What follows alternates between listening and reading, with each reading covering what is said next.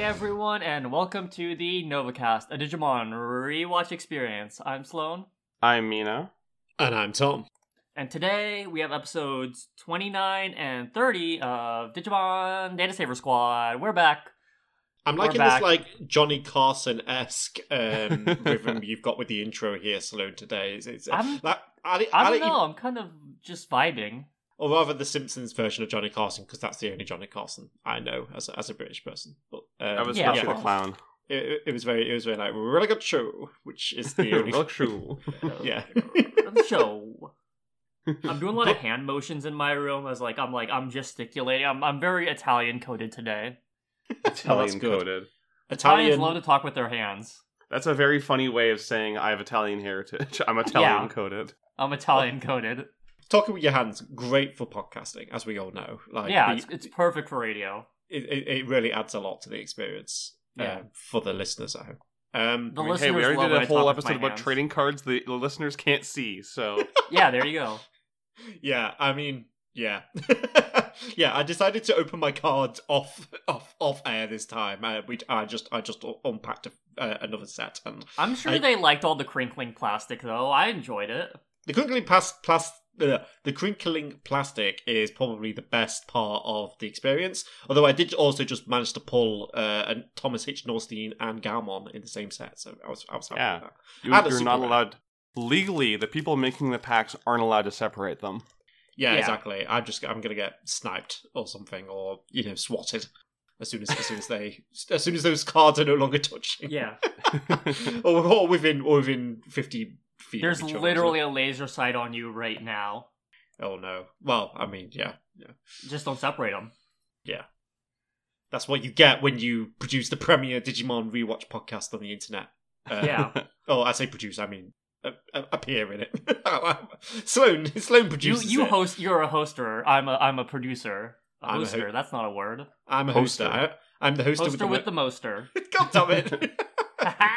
You rushed in.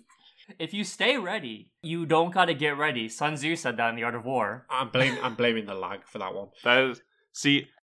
We in this podcast we have already given a more accurate summation of The Art of War than any finance bro who's ever put the book on a mandatory reading list. Literally, the only two things you need to know about The Art of War is if you stay ready, you ain't gotta get ready, and how to ford rivers. Yeah, I just think it's so funny every time some fake philosophy Jordan Peterson wannabe is oh, you gotta read The Art of War, it'll change your life. And then you read The Art of War, and it's you should probably feed your army. Horses need lots of hay. And they're wow, mind-blowing. Mind-blowing. It is. Yeah, you have to care for the people under your rule. Someone had to write that down for the first time, So it was back then. It just wasn't there. You couldn't take. Oh no, for sure. I just think anyone who includes it on a book that will change your life list is you've never read this before in your fucking life. You're such a liar. People lie on the internet. It's totally not like we went over that last time. Yeah, the Megumi tit size debacle. I remember posting that while we were recording. We had a listener to explain, and I'm you gotta wait. You gotta wait. I hope all of our listeners had a good Christmas, New Year. This is our first episode back after the festive period, so for all who celebrate and so I had COVID. I didn't have Christmas. Yeah, Sloan. Sloan, did you say I think I have COVID at least once while you had COVID? Oh, I didn't. Oh, God, shame. I screwed up. I have to get it again. Oh, you're in luck. No, I should say that. No, I mean that is a real shit situation. I'm sorry you had to go through that, Sloan. But and any other listeners, if anyone else had the same. Hope despair. You all had nice holidays. Hope you opened a gift that you enjoyed. Hope you didn't have how COVID. Yeah. Merry Christmas. Happy Honda Days from our podcast to yours. Seasons Greasons. I'm definitely not getting the reference here, but it's okay. You don't know? Oh yeah, we probably the move only on. Person who knows the Happy Honda Days. We move on. Do we have any news? This week? Yes, we have news. We have a little bit of news. So Japan, not us, is getting a Tamers Blu-ray box set I think, this month, they showed, with the will, as per we get all our news, because investigative journalism, I don't have time to do that. They have this cool, cover for their Blu-ray box set that looks nice, got the egg pattern. I wish I could buy this. Yeah, I feel like that's like we say that about every piece of Digimon merchandise we show or talk about on this podcast, rather. Yeah, I wish I could buy a lot of Digimon things. I can't. Yeah, like why aren't we allowed to buy this? There is a market for this, is there not?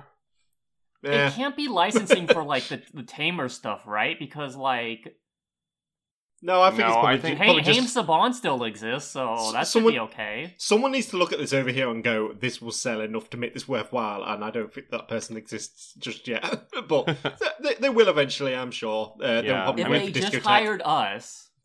Discotheque has already announced 02, right? Yeah. Yes, correct, yeah. Yeah. I guess it's just a matter of time until we get Tamers then. Do you think that their Tamers box set will include the Digifest radio play that ruined our lives? God, I hope. If they do, they're evil for that. If they do, that would actually be kind of like, it would be bad, but it'd also be kind of funny as a bit. You don't have to say it'd be kind of funny, Sloan. It's all right. We can feel the pain. Wait, are you suggesting Greg Miller should read out the? No. If Greg Miller ever had anything professional to do with Digimon before me, I would walk into the woods. The only thing Greg Miller should host is a Parasite. Haha. I'm not going to say true, but you know in my voice. I don't know. I blame the rise of Colin Moriarty on him. He gave his shitty roommate a job and then defended him for years, and now we have one of the most insufferable bigots in the world running around making shitloads of money because of him. True. It really is hard to keep whimsy sometimes when you think about stuff like this. Yeah. Yeah. It's not good. It's not good. But also, next news, we have, so Digimon Con is leading up, and Bandai has put out a Digimon game survey in advance of, like, you know, Digimon games you've played, what genre of Digimon games that you might buy, like what specific recent games are your favorite, like what characters, like what you found memorable. Unfortunately, as the time of this recording, that ends tomorrow, so hopefully you already filled it out. Yeah. But if you can listen to this next week and then go into the past, make sure you put that you would buy a Digimon fighting game. Even if you wouldn't. Do it for me. Shit. Speaking of Digimon fighting games, there's actually something I wanted to share real quick. Ooh. So, thank you to friend of the show / loyal listener, Amy, for alerting me to this. There is a Digimon Rumble Arena fan remake that is being made right now. I saw that. And I was totally unaware of this until like a week ago. But holy shit, this game has like 35 characters in it. Like, they are going so hard.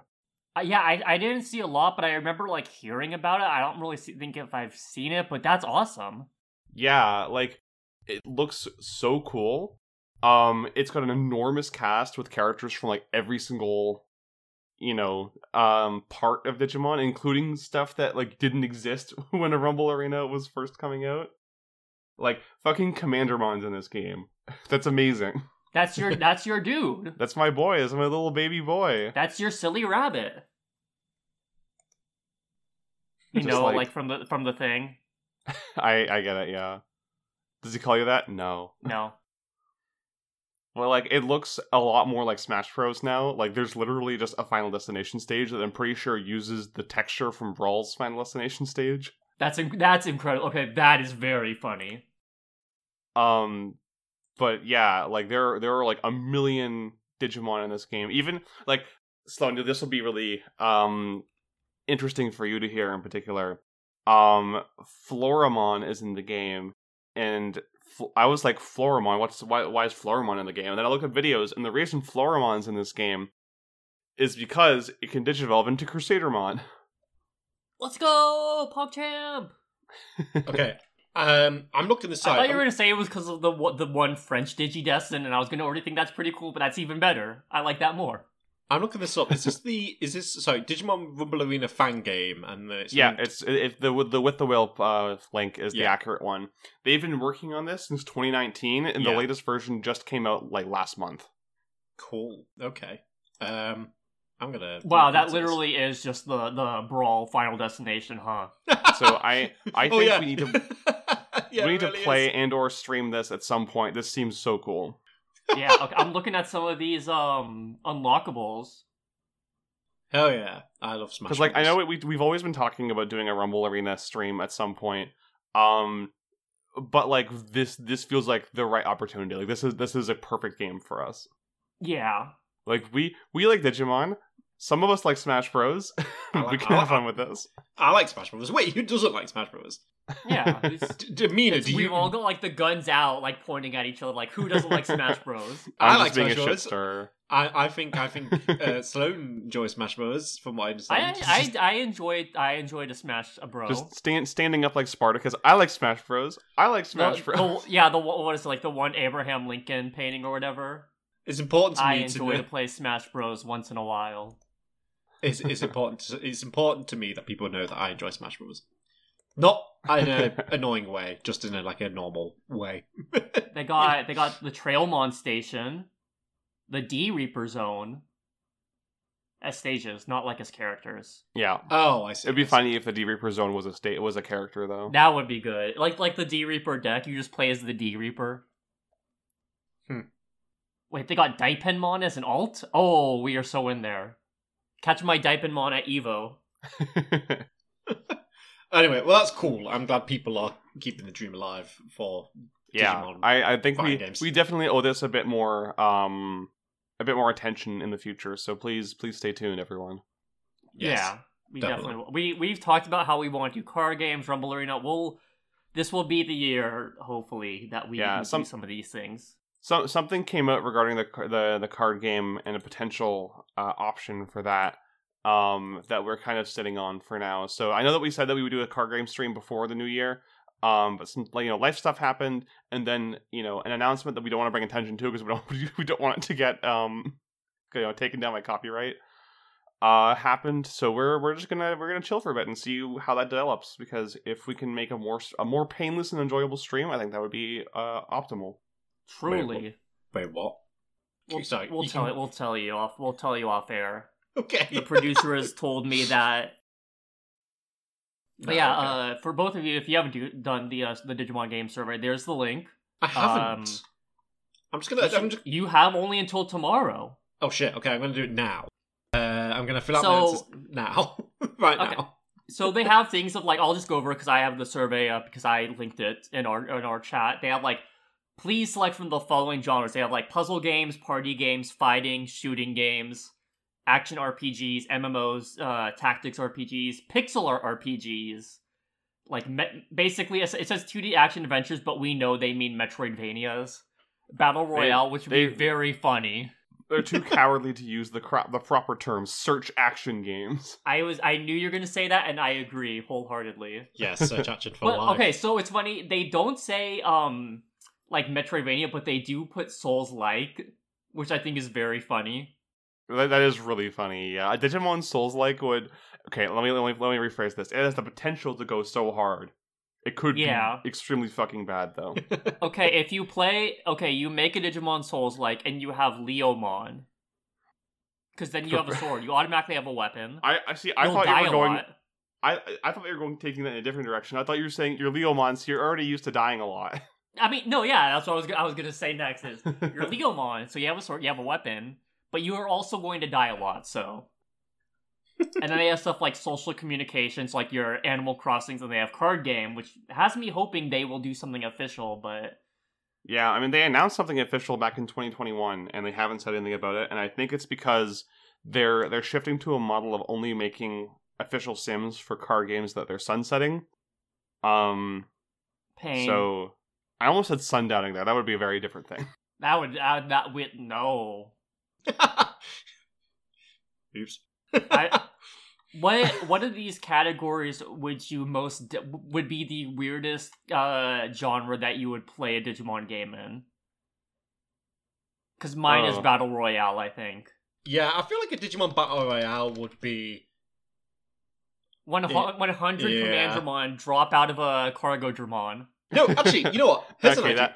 But it could work if you have everyone starts out as rookies or whatever, and then they actually like you have to gather whatever to like digivolve. And that's good. At the point you can digivolve, you can just like stomp rookies easily and like from far away and stuff. And like everything's to scale. So like you have Greymon being a big dinosaur and then Metal Greymon being bigger and so on and so forth. So that would be really cool. At the end, you go from like 100 like Scrimblows to like 5 kaiju at the end, basically fighting. That's my Battle Royale pitch. Namco, you've done weirder stuff. You did that Dragon Ball Dead by Daylight thing, which is probably getting shut down. Honestly, a Digimon Dead by Daylight would go super hard though. Ooh. Yeah. Okay. Like, if there's a pitch for that, I'd be interested here. Here's my pitch. It takes place during Tamers, during the part where the D Reaper is like flooding the world. Okay. And you're in the digital world. You play as like a rookie or in training as the D Reaper agents or like whatever, and the goo is converging in and you have to run and hide and escape. So all the killers are D Reapers? Yes, D Reaper Scrimblows. Okay. That's my pitch. I think that could be cool too, but swap out the D Reaper agents for the Dark Masters. That's also good. You have to play as Like... Genai, running away from Piedmon. Or if you want to take it a step further, you could make it timely and make it so that you're playing as the 4 main tamers from Savers, and your digivices are broken. You gotta escape the biohybrids. There you go. Boom. Namco, Bandai, hire this woman. I am no longer asking. Anyways, oh yeah, we have a card game thing, Digimon Liberator. Yeah, so that got announced late last year. A lot of people were very disappointed by this announcement, and I don't really understand why, because it was never really advertised as like, oh, this is going to be a video game or a new like auto sim or whatever. So this is a web manga that is based on the Digimon TCG, like the ongoing one. In the same way that Yu-Gi-Oh, is based on like Magic the Gathering loosely, where the characters will be playing the TCG in the universe of the web manga. And I'm very excited for that. They've already announced the 2 main characters and their partners, which are all new Digimon. One looks like a parrot, and the other one looks like a little kind of Patamon gremlin in a shoe. I love little cat in the shoe mon. Yeah. And they've hold on. Sorry to interrupt you. But if it's like a little Patamon in his shoe, you could call it Patashoe. That's like a pastry thing. Oh, okay, I got it. Sorry, that took me a second. I see. It's like a dough for pastries, I think. Okay, I see. You see, the joke is that it has to do with moving on, which is a mouse. I don't know. They've already announced that the next 2 starter decks are going to be based on these 2 protagonists, which is cool. I think like some neat synergistic cross promotion will be nice, and it gives them more sources to draw from, considering they've already gone through every single series for the card game and given them all sets. Yeah, you eventually have to make something new. Yeah, so some more out of the box stuff would be cool. I would love to see like another dedicated video game set, because we got the one that was based on Digimon World 1 and the other one that was based on Redigitize in World 3. I would love like a dedicated Cyber Sleuth set, or a dedicated Next Order set, or even like a Survive set would be cool. A Survive set, I'm so surprised I haven't done a Survive set yet. Like they had those promo cards, but yeah, but like stuff like Plutomon and Boltadautamon. Yeah, Boltadautamon. Like those would seem like huge gimmies for like easy boss monsters they haven't printed yet. I would also... That Plutomon in Survive changed my brain chemistry. I would really like to see a like one based on Rearise, because obviously that game is no longer playable. So it'd be nice if they like immortalize some of Tom is Rearise's strongest soldier. I mean, it's not great. It's just the gacha game. But you're still its strongest soldier. It had its moments. This survey literally references. It says, "Which of these games have you played?" Listing some like recent Digimon games, and it mentions Rearise. So they clearly think of it fondly too. Not fondly enough to keep online, but some good news for you, Tom. The set that's coming out 2 weeks from now, as of recording, has Heavy Leomon as well, like one of the focus Digimon in the set. I appreciate that, but I also think Heavy Leomon is dumb as hell. So I don't. It is dumb as hell, but it's brilliantly dumb as hell. They just made the fucking Guy Gaugar into a Digimon, and I will love it forever for that. Okay, maybe I'm missing like something that will make me appreciate it. Just Google Guy Gaugar. This is a mid-90s mecha anime that's lion based. Oh. Heavy Leomon's an obvious homage to it. Hey Tom, just for confirmation, speaking of Rearise and that survey, is that that favorite Digimon that you posted in our chat, is that what you actually submitted? No, because they asked me to explain my reasons, and I was like, well, I'm not doing that. But like, you liked grinding for XP. The reason would be, grinding for XP. I'm also confused. I did not mean, I was not thinking of Heavy Leomon. I was thinking of, I think this is the name for it. Is it Spin Leomon or something like that? Leomon? Leomon, that's the one. I hate that. The one that looks like a fighting game character? I hate Leomon. No, he looks like... I don't know. He looks like... why do they have to spin? Why is he got like... No, Heavy Leomon is a pile bunker. If you hated him, you would be off the podcast. Heavy Leomon's great. Just to be clear, but like Leomon is like, why does he have the sonic 3 cylinders on his arms and legs? Like, I don't like that. I don't like that. Have you seen the alternate ultimate for Leomon? Loader Leomon? Loader Leomon's kind of silly, I think. Let me have a look at this. Loader. That's a Zoid. That's just a dang Zoid. Oh, he's kind of, I don't know, he's kind of cool. He's kind of, I mean, he's Sloan's correct, 100%, but he's kind of cool. I don't know. He's just a robot tiger. As a Beast Wars kid, I'm into it. Fair enough. I do want to say though, this girl protag design in Liberator, this is such a good design. This is a peak Digimon design. I love the way that is a good design. This should be. They should save these for the anime. Like, I love the way she has a pin of Agumon's eye because it shows how iconic the Digimon eyes are. Yeah. Like I saw a tweet. She just got a pin of Agumon's head just for good measure, in case you're not sure. But everyone loves Agumon. Yeah, well, yeah, that's true. I literally saw a tweet this morning when I was waking up. This one right here that talks about how iconic the eyes are in Digimon design language. Yep. Like, it's I really hate that tweets don't embed properly. Yeah, no, this is 100% true. Yeah, it's Digimon, great. like, you can recognize a Digimon eye, like, no issue. Yeah, and like they go a long way to like letting you know what this thing is, because as complicated as Digimon designs get, this is a great way to bring it back down to earth, so to speak. Yeah, give them an eye. Like I just posted Millenniumon in the chat, and Millenniumon has the eye. Yeah, it's supposed to be the most terrifying and dangerous Digimon in the world, but it has the eye. They're red. You know who else? Who also has the eye? This little shoe cat like has the eye. Yeah, it has two of the dang eyes. One is on the shoe. Pokelemon has the eye. Yeah. Why do we always get the pizza and he only gets the crust? He is never living that down. He's never beating the allegations. Speaking of pizza jokes, we had some this week on Digimon Seeds. We did. Yeah, I don't know. Let me check. Is there any more news? Is there any more news before we move on? No, I don't think so. Yeah, okay. No, that's it. All right, let's move on then with that. Happy New Year. Yeah, happy. Boo. Right, we have an episode to talk about. It's episode 29. Tom, would you like to take that away for us? Wait, hold on. I need to stop for a second. Mina's posted a picture in the chat, and it is. Wait a second.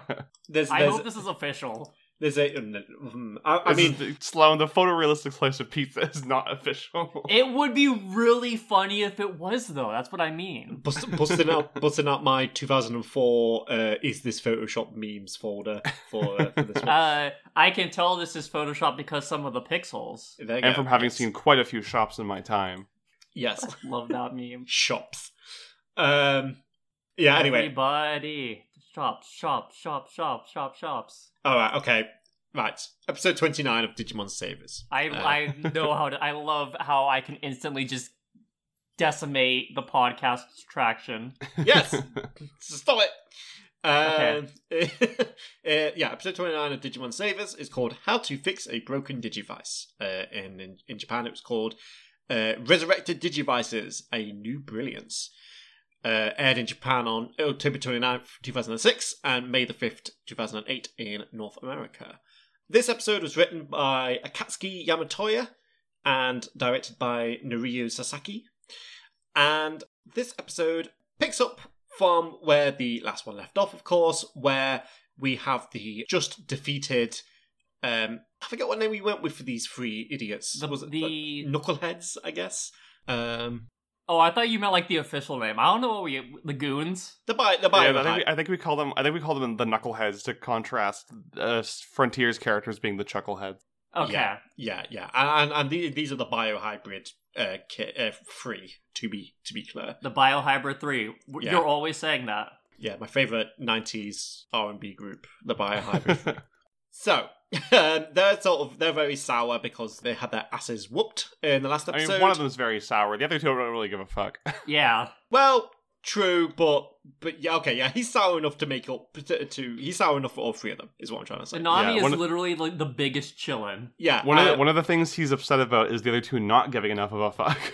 Well, I mean, he's probably annoyed because he has a last name and the other two don't. So, like, he's like, why am I a fully realized character and these two are just people? So yes, Koki is very upset because of getting whooped in the last episode, and they're on the phone to Kurata, and sorry, I'm still terrible with names. The new year hasn't changed that. They're on the phone to Kurata, and Kurata's basically like, look, that's great and all, but you're not here there necessarily to keep fighting them over and over. You're there for a mission, so go off and do that. But Koki is like, no, I need to go and kick Marcus's ass. And the other two are like, whatever. So anyway, coming back to the Savers, Marcus, Thomas, and Yoshi, their Digivices are still broken. Their Digimon have returned to their rookie forms, and they're basically trying to figure out what to do now. And Marcus is like, well, we should go see my dad. We should go find my dad, Spencer Damon. And initially there's some reluctance to do that, but then Marcus is like, well, you know, it's better than being sat around here doing nothing. And then Thomas agrees, and then Marcus is like, all right, let's go find him. And then Thomas has to tackle Marcus to the floor because the biohybrids are in the area. And basically they're very vulnerable right now, having just their rookie Digimon and no way to Digivolve. So they are, Thomas is being careful to Marcus's annoyance. Yeah, I love how hard Marcus struggles. Even like when Koki calls him a coward, like he said, "Come out, Marcus, or are you a coward?" He looks like he's about to bite Thomas's hand. I genuinely was like, Marcus, you can get this fight you want if you just lick Thomas's hand once. Like the sub dialogue in this is so funny because in the dub, Thomas just says, "Marcus, calm down." In the sub, he says, I know, bear with it." Like he knows how bad he wants to fight. Marcus's suggestion was to go to Wanderer's Cape, which is where previously they'd seen an upside down mansion, like underneath this like cliff face. I don't know what the technical term is, but yeah, like it was like this upside down mansion on the the Ripley's Believe It or Not house. Yeah, I was thinking the exact same thing. Yes, so they decided to go there because that's where Spencer was apparently last seen. When they get there, they do not find this, but they do find a small little dojo. What's the name of the dojo, Tom? It is the DNA Charge Dojo. And that's probably one of the sloppiest edits I've ever seen. So dumb. Second only to the one that shows up a few minutes later. So dumb. We were talking about Photoshop, and yeah, this is one of these jobs where I kind of feel sorry for them because it's like a Japanese sign and it's like spelled vertically. Not, though. The original was in Digicode. It wasn't even in Japanese. They didn't have to change it. They just changed You're kidding me? Yeah. All right. Well, never mind then. Because in the sub, Thomas walks up to it and says, "What is this?" Because he can't read it. Boy, I sure hope somebody got fired for that blunder. Oh, God. Anyway, they're at the DNA Charge Dojo, and so is Banchaleamon, who they met a couple of episodes ago. Marcus is still spoiling for a fight with Banchaleamon, but Banchaleamon is like trying to explain to them what DNA Charge is, and he's asking them what DNA Charge is, expecting an explanation from them, and they can't seem to come up with one, not even Yoshi. So what Banchaleamon proposes is that they need extra training. And so he brings them into the dojo, and he says, you need to complete this training if you want to be able to, digivolve again, essentially. And you need to understand what DNA Charge is through this training. And pretty much both of them, well, I say both of them, I mostly mean Marcus and Thomas, they're just like, yeah, no, we're going. Marcus tries to fight Banchaleamon, but Banchaleamon, just dodges effortlessly. And they try to leave, but they can't. There's a force field around the entire dojo, so it essentially zaps their hand as they try to go for the door. Banchaleamon isn't fighting. His training doesn't involve fighting them directly. Instead, he's going to use these, like, wooden puppets, so to speak. These Mokujins? Yeah, the Mokujins from Tekken. But yeah, these like wooden puppet dolls that they are. Essentially, they just need to bust through them, essentially. And Marcus is able to break them apart easily enough, but they reform because, essentially, he's not punching them in the right way. Or with enough power, or with enough focused power, or so on. With enough soul. With enough soul, yeah, exactly. No, they can't say that. This is the STEM Lord dub. It's enough with DNA. STEM Lord dub. So, Banchaleamon is basically explaining that, no, you can't leave until, you get through this training. Unfortunately, the biohybrids show up again, and they spot the Digimon, who are left outside. In the middle of their game of hopscotch, SMH. Oh, it was so cute. So the 3 Digimon were left outside because Banchaleamon didn't have enough chairs inside, so he made them wait outside. Thank you, a classic dub joke for no reason. So they're left outside, and the biohybrids spot them, and they're now easy pickings, of course. So they basically just get to business brutalizing the rookies. And, the kids know this. The kids can hear the commotion happening outside. The dojo starts getting torn up, and the biohybrids realise, oh, the kids are inside there, obviously. And they can't get in because of the force field, and the kids can't get out because of the force field. So all they can do is Marcus kind of watch as, Agumon is in the claws of Bio Thunderbirdmon, aka Kuki. And this is what gives Marcus enough drive to, realise his DNA charge, aka soul. And Banchaleamon's like, that's great, but you're not done yet. You need to focus it, you need to control it. And Marcus is actually able to do that. And with that, he's able to demolish the wooden puppets for good. And then the other two watch him do it and then basically realise, oh, okay, I know what we have to do. And then they do it, and then they can all leave. And then they can all fix their Digivices and digivolve their Digimon into their 3 ultimate forms. And what I think is a series first, they've just Megaform, Tom. Megaforms. Oh, Megaforms, yes, of course. I totally forgot about... You were just using the sub-terminology, of course. Oh, of course, yeah, no. 100%. And to be fair, even in the dub, their Digivices do say Ultimate Evolution on them when they go into their Megaforms. I'm gonna guess they missed that when changing it over. Yeah, it's just consistent. They just never change it. Anyway, yeah, so they're 3 Megaforms, sorry. So, Shine Greymon for Agumon, Gaomon becomes Mirage Galgamon, and Lalamon becomes Rosemon. Yeah! So these are 3 pretty cool Digimon. They have absolutely no trouble at all defeating, I should say, the biohybrid Digimon. And then they end by saying goodbye to Banchaleamon, thanking him for his training. Marcus is a bit more hesitant to thank him. He still wants to fight and so on. But Banchaleamon is like, yeah, whatever. And then he's pleased that the kids realised, were able to realise their full potential or whatever. And then off he walks into the sunset. And that's that. And he sends them out onto to the Sacred City. Oh, of course. Yeah, sorry. Yes, he sends them to the Sacred City. Yeah, he's like... He says, go to the Sacred City. It's somewhere over there. And they're like, okay, I guess. Yeah, that's an important detail. Oh, God. See, it's like we're a team. Like we help each other. When you are Marcus charging through and crushing that description, I'm the Thomas, and I'm like, well, actually, I thought this was a cool episode. it's a good episode. Yeah. I was not expecting 3 megaforms to show up at once. Yeah. That's pretty cool. Happy with that. It feels kind of like, as much as I like it, it feels kind of weird to me because it's almost, I don't want to say unceremonious, but like, I am kind of bummed out, like, you know, like in the past when we got megaforms, like, it was sort of like a focus episode for the character. Oh, don't you worry.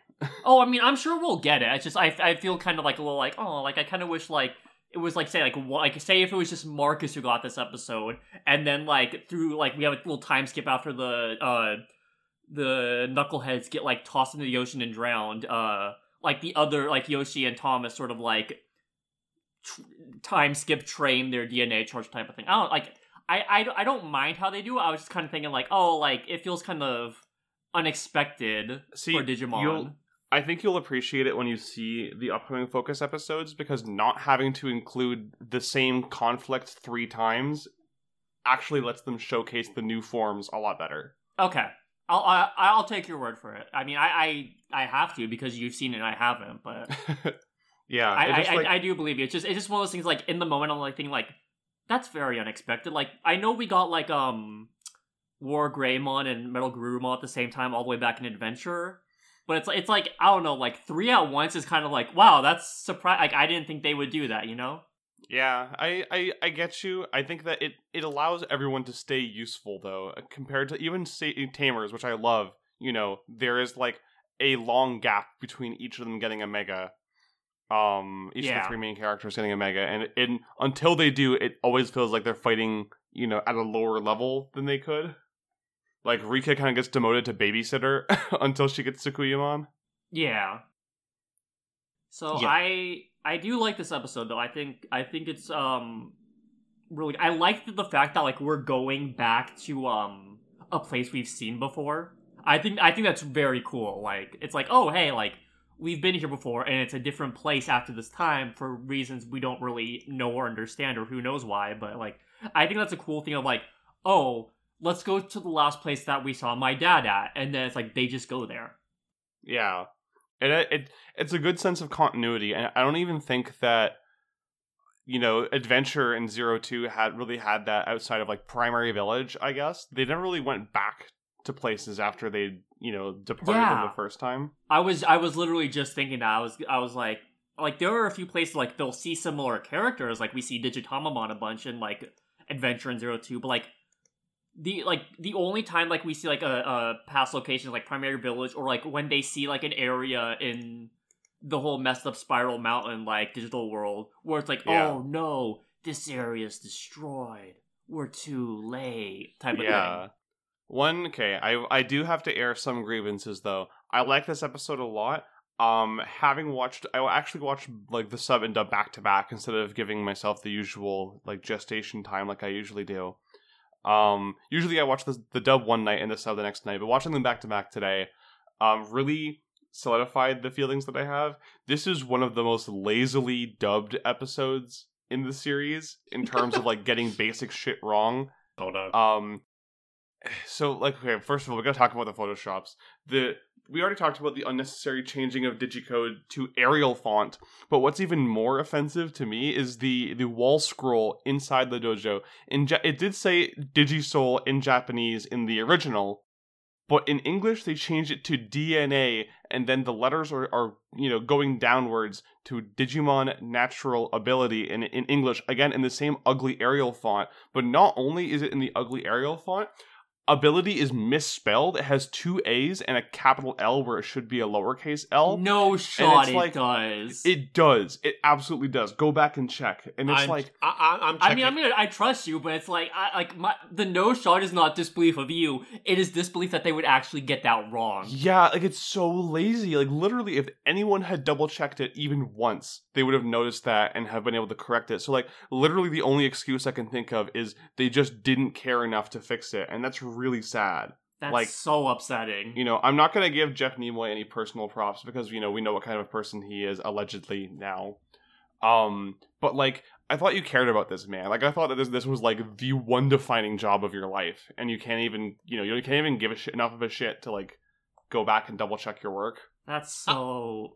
I will say that, like, anime dubs can be hell. Like the localization process can be hell. So there is the slightest chance that they just genuinely had fuck all to work with. But also... Misspelling the word ability. Yeah. It's dire. It actually kind of makes me upset, like, to see how much of a slapdash job it is. Because, like, I've been, ever since that H-Bomber Guy video dropped in early December, I've come kind of immersing myself in the world of YouTube hackery. And this is, like, on par with that shit. Like, just giving so little fucks that you can't go back and change something that would have been caught on that should have been caught on a first pass edit. Like, it's just dire. Yeah. If you're going to make a mistake that basic, just don't change it at all. This is amazing. I've just gone to the scene because I don't think I noticed it the first time, this war scroll. And yeah, like, oh my god. I mean, did Discoteca have a job for you when you get around to this show? Please. Like, it pains me so much because this show is so fucking good. I actually do love pretty much all of the performances in the dub, and I like a lot of the changes they made in the dub, like, in terms of characterization. Like, I think that some of the concepts and like, backstories flow better.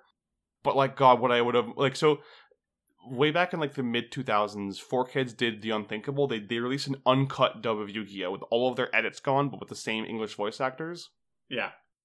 I would give anything to get one of those for Savers. Like, as many non-shithead voice actors as they can get back, with, their performances intact or re-recorded to be even better, but with all, like, the Japanese, animation and, mostly script. It's just, like, I don't know, it just bothers me seeing something that I love so much being handled so carelessly. Yeah, I don't blame you. And that's only the tip of the iceberg, too. So later on in the episode, when Bancho Leomon is explaining the DNA charge overdrive, or the Digisoul overdrive, which is what lets them evolve into their mega forms. In English, he says, all human desire is derived from one of 7 emotions. The DNA charge overdrive is one of them. Which is exactly the opposite of what he says in the Japanese version, which is all human desire is derives from one of 7 categories, but the Digisoul is a pure wish that is separate and above all of the others. It doesn't draw from normal human emotion, which is what makes it so difficult to conjure. Like, I'm not gonna say this, like, breaks the episode, but, like, it's the basic point of the line. He even says, like, he straight up says, however, the Digisoul is not one of them. Like, how do you read that line, even like a machine translated version of that line, and write the opposite of that? I don't know. It just feels exceptionally lazy. Yeah, as soon as we got to DNA Charge Dojo, I was like, oh boy, we're in for an episode. But hearing this is just like, phew. Yeah, and like, I like this episode. These bits of laziness do not ultimately ruin what is otherwise a well-acted episode in general. But, like, God, every time I see something like that, it just makes me wish they cared, like, 10% more, Yeah, oh, like, totally. It feels like, and I understand, as Tom said earlier, like, English dubs, especially back then, were produced on a very tight, crunched schedule. But, like, I don't think that's an excuse for this show. This was coming out 2 full years after the Japanese version. They weren't in a rush to keep up with it or whatever. Like, if they wanted to, they could have had the time to sit down and script out every single episode before they started dubbing them. Like, just because they weren't, they didn't have the time pressure to keep up with a Japanese release or anything. I just don't get it. Like, 2 years later, and they're still writing by the seat of their pants and not, giving enough of a shit to do stuff. I can't even get into my full complaints, because there's some stuff in this episode that is factually incorrect, but you won't learn that it's factually incorrect until later because of spoiler reasons. Put a pin in that. We're going to get the pop quiz later. Yeah, and it's just like, it just bothers me that they seemingly didn't watch ahead for so much stuff. I know I've talked about this a lot, but there's so many instances in this dub specifically where problems could have been solved if they looked ahead like 10, 20 episodes, which they could have, because they had all these materials. Like, the Japanese sub had existed for 2 years. They could have literally checked a fan sub and gotten more accurate information. It's bananas. Yeah, presumably anyway. Like, I could... Here's the thing. could totally. You know what? You know what broke my brain? This is a little bit of a tangent, but you know what broke my brain when I heard about it was. What's that? So you remember when Persona 5 came out, and all the a lot of the pronunciations for names and such, and like Japanese terms and such in the game, just seemed kind of like unnatural and wrong. Sakamoto. Yeah, exactly. And then it turned out that like that's how Atlas Japan wanted them to say it. Like, yeah, they're being told to say it that way. That's what makes that whole thing just made me realize this stuff can be a whole lot weirder than we could possibly comprehend. And it wouldn't. I'm saying this. I would say it's most likely this was someone just being lazy. And it also could just be likely that, I don't know, they didn't have the materials in advance, and like for some reason they could only work on like whatever episodes they had on their hands at the time. I would love to know the full story, because like to be a fly on the wall when this is being made. I would love, and this isn't me jumping to the defense of them, because ultimately this is the finished product. I'm just kind of this is someone's fault. I'm just kind of curious, whose fault is it, and also how hard did people fight for it as well? Because I think that's also a part of it. It's like, and if they didn't fight for it, you know, that's maybe kind of understandable if they were getting paid enough bugger all. But like, you know, it's a very, I feel like there's a story here, and I imagine that story is just we weren't given enough, and it's to either do the job or to give a fuck about doing the job. You know, yeah, I'm kind of curious. Know. It just, I guess it just bums me out, because like I'm watching, you know, fan subs for the sub, and just seeing fan subs give more of a shit about accurate translation than the dub, it bums me out. Like, there was literally a translator's note in this episode that they had gotten not this episode, for episode 30, that they'd translated a term incorrectly, and it would be fixed in every episode moving forward, and like they gave more of a shit about you know, owning up to their mistakes and fixing them than translator's note. Yomi is the Japanese word for reading the mind of the opponent. So just like I mean, I'm not surprised by that at all, because it's like it's such a, they have no particular deadline to work to, and like they are fans already, and that's why they're doing it in the first place. That stuff never surprises me. The whole thing of like, here's what a bunch of unpaid fans could do. It's like, yeah, no shit, because they're like passionate about it, you know. And it's not that it's not a 9 to 5. But I guess I just wish Jeff Nimoy was more passionate about this, because he made a big deal about returning for this series, you know? Like, this was like, you know, after he had dramatically quit along with Bob Buchholz in the middle of Zero Two, this was like, you know, his return to the franchise. He made like a big blog post about it. He was interviewed about like what it feels to return to the franchise. He talked about how like he sees the franchise as his baby, because, you know, he was the one who like shepherded it to English and was responsible for, you know, directing the movies to English dub and whatever. And it's just a shame. Like, yeah, it's like just big shame. It's a good episode, but like, yeah, parts of it just feel so like lazy. It's like because we will get to the changes that they were forced to make by you know, Bandai Japan, and I don't blame them for those at all. Like stuff like that in Citramon, it's literally like they were making the best of a bad situation. But like stuff like, you know, the Arial font replacing really coolly rendered, you know, ink brush signs, it's just like, it just smacks of low effort. Like, yeah, like I was thinking like, oh, like I bet like this has changed because like it's probably like sort of like Japanese, like, oh, of course. But it's like hearing it's Digicode, it's like, why change that? They didn't change Digicode before in a bunch of stuff. It's confusing, and I would honestly much rather, if they're going to use the ugly Arial font, just, you know, put it as a subtitle instead of replacing the sign with it. Yeah, because it's so visually distracting and ugly, and it like, it makes it feel cheaper, you know? It cheapens the viewing experience. I know that's a very pretentious thing to say about a children's cartoon, but I think children deserve better. I think, you know, even if it's for kids, they deserve high effort programming. Yeah. So like, I don't know. That's why I've been getting into all the stuff in this episode where, like, you know, they still aren't allowed to say die for some reason. Like, they have, like, oh, you know, oh, you better come out, Marcus, or else Agumon's a goner. It's like, again, Disney's been killing Bambi since 1940. Like, you're allowed to say kill or die. It's fine. Like, give them a shred of you know, maturity in their programming, and it'll make them appreciate it more, because I don't feel like they're being talked down to. Yeah. I feel like I kind of always associate the like end of that stuff with what do you call it? Like Adventure Time showing up and stuff like that. Like I think that's always that was sort of the end of that stuff. That like might even be at the same time this was airing, Samurai Jack was on, right? And it's like this was a show meant for like an older Digimon audience, right? Like supposedly. It wasn't supposedly. Japanese. Like in Japanese, you've got like, a slightly more mature themes and more on-screen violence and characters like Koki who are more like openly psychopathic than any humans have been. Who say cuss words. Like yeah, heck. also, I forgot to mention this last episode, but I didn't even think to mention it until Alkesti brought it up because she watched the sub episodes with me this time. So Koki has a lip ring in the Japanese version, or they edited it out of the dub. I don't know why. I think you mentioned that. Okay.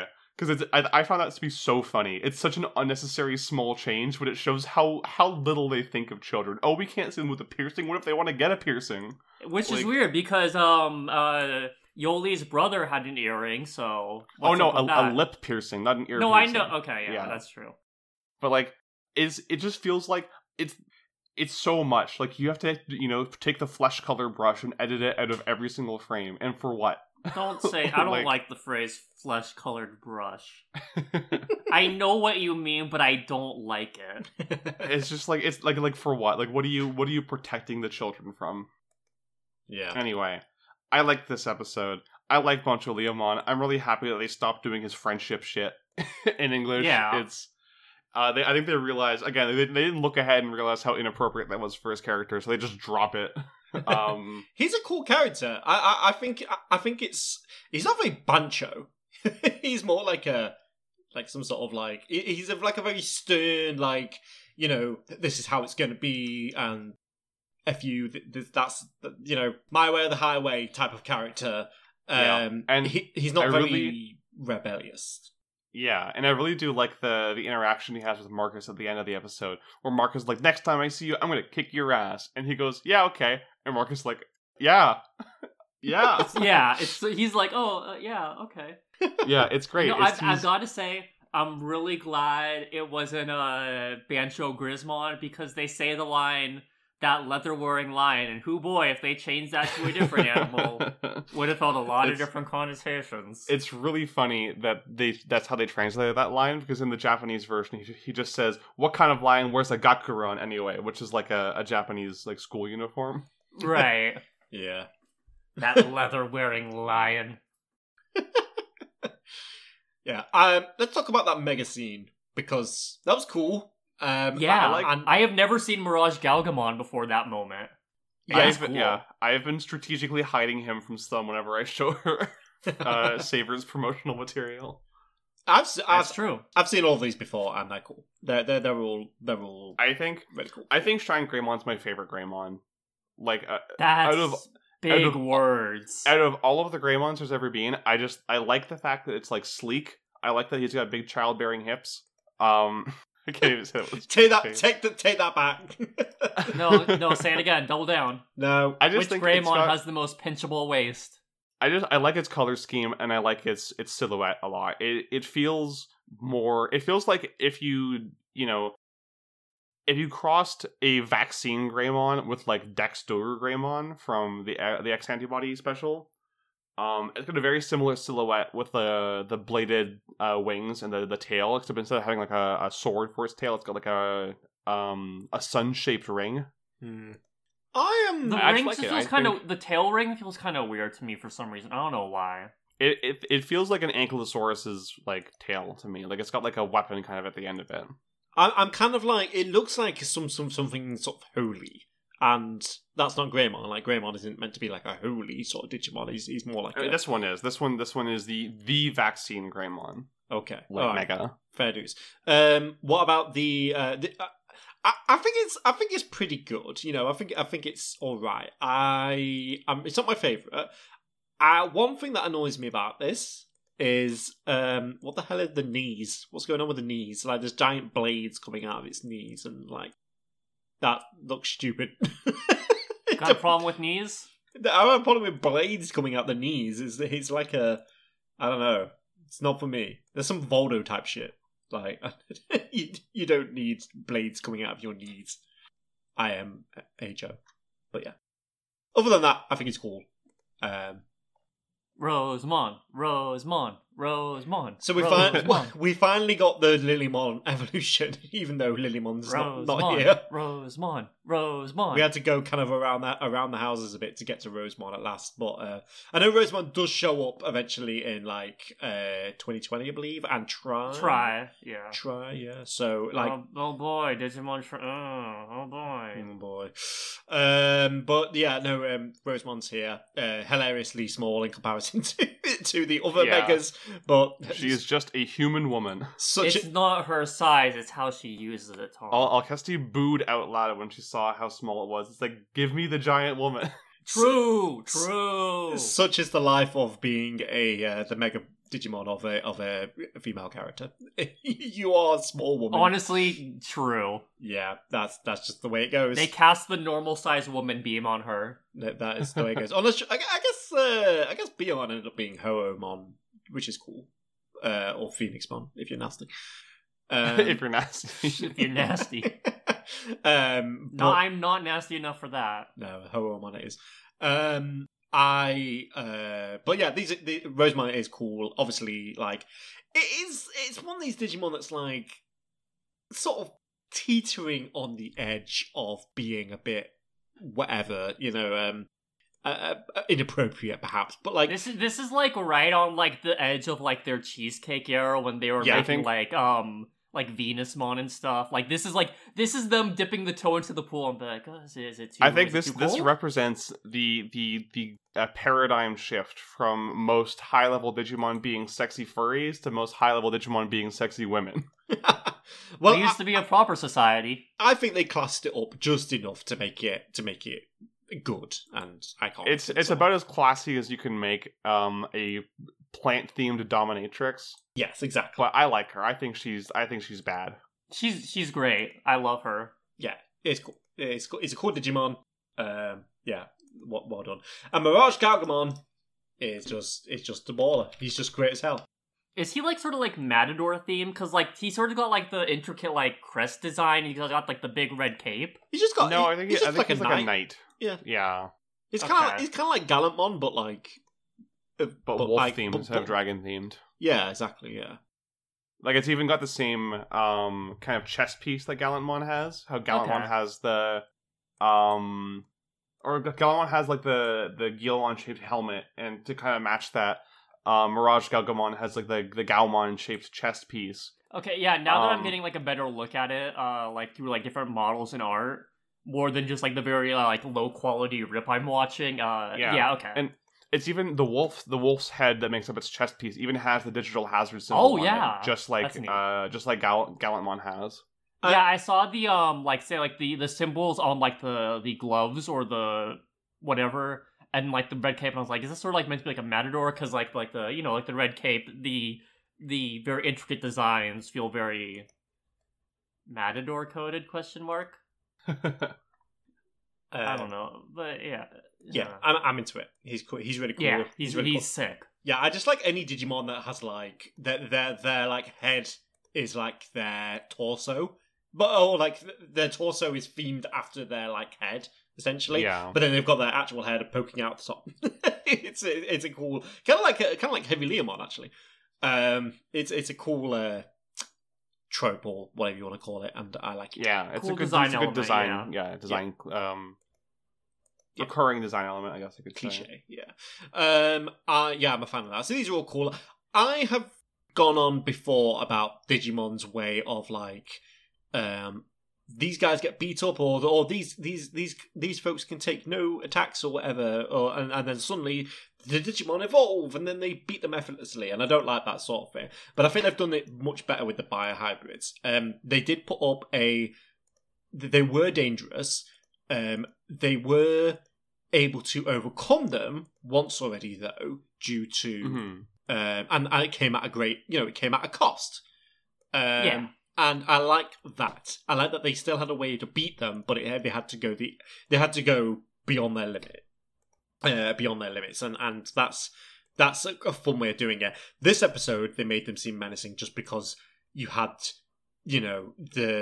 because of that, the Digivice is breaking. Even though they are silly, and they did set them up the episode with a silly scene, and then you have them digivolve now, and then they do beat them effortlessly, but they don't just cut straight to a parade of like their signature moves. I really liked it that the first thing that happens is like I think it's Thunderbirdmon attacks Shine Greymon. Yeah. And he just grabs him. Yeah, Shine Greymon literally puts his palm out, just grabs Bio Thunderbirdmon's head, and then just windmill slams him to the ground. Tosses him to the floor. So peak. Mirage Galgamon does the exact same thing to the Stegosaurmon, whatever it's called. He literally kicks him, I think. Yeah, I like that. Yeah, he punts it. Rosemon does bother to use like an actual named move, but yeah, she then also gets to do the same thing again when they all do use their signature moves. I really liked that. I thought it was really funny that they just they just humiliate them, and then they fully defeat them once and for all. ... Question mark. Once and for all, with like really big air quotes. Yeah, exactly. Yeah, but this was a really fun way to do it, and I did like the scenes of like Marcus coming to terms with, not coming to terms, but like controlling the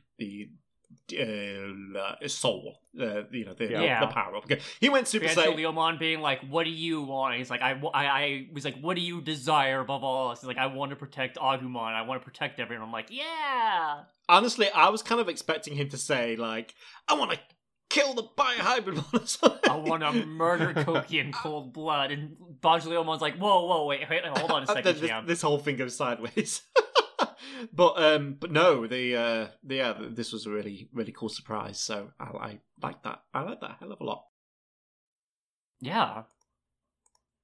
I think this is a good episode. I do want to give a shout out to the moment where they're like, where Banshee was like, "What's DNA charge?" And they're like, "No one knows." And then Yoshi's like, "I know." And she's like, "It's well, I'm not sure." And I'm like, "You're so real for that, girl." I liked that because I was kind of like almost, not actually out loud because I'm not. I don't want to seem like a crazy person, but like I was actually like sort of screaming in my head, "You know what DNA charge is? You do it all the time." And it's like, and all I was thinking was, DNA charge is the thing you use to digivolve. Which I guess if they'd have said the answer to Bancho Leomon, he'd be like, "You are all idiots. Yes, but get out of my dojo." Yeah. No, he'd be like, "No shit." See, that was another weird dub change because in the sub he asked that for like what is Digisoul, and Marcus says it's what we use to digivolve, right? And he goes, "Yes, but what is it?" It's the powerhouse of the cell. It's more of a direct question rather than like. In the dub, he's like, "Have you heard of the DNA charge?" And they all act like they've never heard it before, despite the fact that they say DNA charge every single episode. They kind of, I'm assuming before they just kind of black out, and then suddenly like their Digivolve Digimon is in front of them. The spirit of hype overcomes them. Exactly. The ghost of Marvel takes over their bodies. The ghost? Oh, right, that Marvel. Okay. Yeah. Shall we? Are we done for this one, or let me check my notes. Yeah. I do want to go over them playing hopscotch. Like the idea that saying Galmon always wins at hopscotch means that they've played it more than once is incredibly cute. It's great. I love picturing them doing that on like a slow day at Dad's. Yeah. But think about it. Makes perfect sense. Galmon's a boxer. Boxers do stuff like skipping and all of that all the time. Like, what's some hopscotch? It's just very funny that he can beat Lalamon, the Digimon that can literally hover in the air. Yeah, well, I mean, they probably disqualify her because that's cheating. Yeah, Lalamon is literally a hop-hip and lost hopscotch, so, Yeah. Embarrassing. L. Take the L. Take the L, Lalamon. L for Lalamon. Oh, is it Lalamon or is it? Wait, what's Lalamon? What's the what the form's called? It's Lalamon, Sunflowermon, and then Lilamon. Lilamon. Okay, I always get confused between Lalamon and Lilamon. Okay, that's on me. Cool. Oh, also question. This is when their Digivices repair, like that's like their new form of Digivice, right? Yeah, that's the new toy they're selling. Okay. I thought so, but I just want to make sure because I'm like I'm pretty sure that's new. But it's been a while. It's been like a month since I've seen these Digivices, so I don't really know. Yeah, I kind of just thought it was the same. That's always what they had before. Oh, oops. Oh dear. Fire the marketing people who made these things. They were not distinct enough. I also okay, actual last thing. At the beginning of the episode when the knuckleheads are like just grumbling, Nanami set up a hammock and is doing her makeup. I love her. She's so great. Yeah, she just does not care. I really wish that the dub had maintained some more of her doesn't give a fuck spirit. Yeah, like I think that's a very fun moment of it. She's just like, dude, I don't care about you wanting to kill Marcus. I'm just here sitting in my hammock. Yeah, like in the sub, she's the queen of IDGAF, which is going to come into play in the next episode that we're covering next week. Ooh. But I think it is important to emphasize that in the sub, she doesn't give a shit about anything. Like she reacts flatly to basically everything because nothing interests her. She is Is this the American Psycho? Is this like a late game Jerry and Tamer's levels of like not interested? Not or quite. Like, it's not like that's like that's like super nihilism. Yeah, it's not really apathy so much as it's disinterest. Like she just doesn't feel like any of this. So she's not a sociopath. Yeah, it's more just like she doesn't feel like any of this is like challenging or interesting to her because her whole thing in the Japanese. Not Ennui. Yeah, her whole thing in the Japanese version that she's like a super genius and she finds all this boring because it's not challenging her intellect at all. Oh, so she was a gifted kid. That has not come across at all in the. Yeah. The dub choosing the Southern Belle voice for her is very contrary to how she's supposed to be acting. You saying Southern Belles can't be disinterested geniuses? No, I think by nature many Southern Belles were disinterested geniuses. I just don't think it comes across in the performance. Okay, fair enough. Understandable. Have a nice day. I just want to make sure that absolutely we have to be clear. Southern Belles can be evil, disinterested women geniuses. Absolutely no shade on Fully Sampler, though. I think this is more of a direction thing than like a performance thing. Yeah, I really do like the way that she I personally do like the voice she does. And I love Flea Sampler's work. I think she's a great voice actress. But yeah, like I do understand what you mean. Yeah, it's like it'll come across more in next episode. But the contrast between her normal demeanor and when she's actually engaged in something is a lot. The contrast is a lot more pronounced in the Japanese version. Okay. Yeah, that's all I have. Yeah. I want to do a quick break and then we'll continue on. Yes. We will do a quick break, and then we will continue on with episode 30 of Digimon Data Cyber Squad.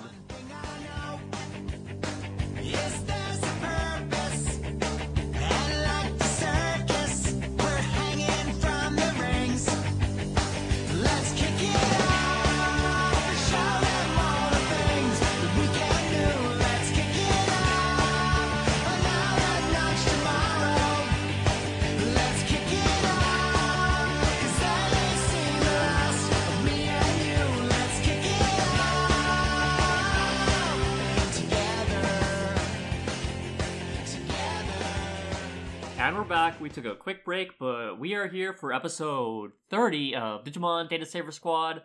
Mina, would you like to take that away for us? I sure would. So episode 30 is called in English, Journey to the Sacred City, or in Japanese, An Imprisoned Masaru, the Holy City's Trap.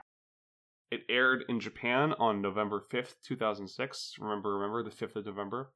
And in English on May 12th, 2008. It was written originally by Ryota Yamaguchi and directed by Yukihiko Nakao. And let's dive right in. So this one, as most episodes of Savers do, because, you know, it's a very serialized show, picks up pretty much right where the last one left off. The gang is in search of the sacred city. So they're traipsing around in search of the direction that Leomon pointed them in. And eventually, it finds them. This huge Digimon called Eldoradimon, or just Eldradimon in English, which has the sacred city, which is like a huge fortress-like city for refugee Digimon on its back. They are greeted by Barramon, who is the leader of the refugee Digimon, and he invites them in for a warm reception and a hero's welcome. Marcus and Agumon, being the dim bulbs that they are immediately taken by this, even though Thomas and Yoshi have their doubts about it. And when they march off to be, given the celebration they think they deserve, the episode cuts to Kurata's evil laboratory, where he's got the biohybrids in some sort of tubes, and Koki demands to be made stronger because he finds it unacceptable that the gang was able to defeat them even in their biohybrid forms. Both Ivan and Nanami kind of show reservations about it, but Kurata takes Koki's enthusiasm as speaking on their behalf and decides to upgrade their biohybrid forms from armor level to mega level, and he does this by flooding their tanks with some red goo. In the dub, this goo is opaque and it seems to knock them out, which is censoring what happens in the sub, which is as soon as the tanks flood with the goo, they start screaming and thrashing with pain, which continues until the episode cuts back to Marcus and the gang. I'm sure that's fine. I'm sure that's okay. Absolutely okay. Unfortunately, they did not receive the hero's welcome they thought they had. Instead, Barramon, who is understandably skeptical of humans and distrustful of them, thinks that they are there on behalf of Kurata to eliminate them. He elaborates this on a bit more in the sub, but basically most of the Digimon who are in the Sacred City at this point are refugees from villages or natural habitats that were destroyed by Kurata and his Gizmon squads. So he thinks that he's protecting them by having these humans executed. And their Digimon are being forced to watch. So they all get tied up and hauled off to this Coliseum-like arena where Marcus, Yoshi, and Thomas are tied to posts in a manner very reminiscent of the main trio in Star Wars Episode 2 Attack of the Clones. Oh god, I'm not the only one who thought that. How dare you? I'm not the I cannot believe. I'm glad I wasn't the only one who thought of that. Yeah, I also thought that, but still, the fact that you said it. We all knew it, but you didn't have to say it. So yeah, they're all chilling there tied to these posts. And Barramon unleashes the ferocious Cerberusmon to try and make a demonstration of them of what happens when humans try and go after Digimon.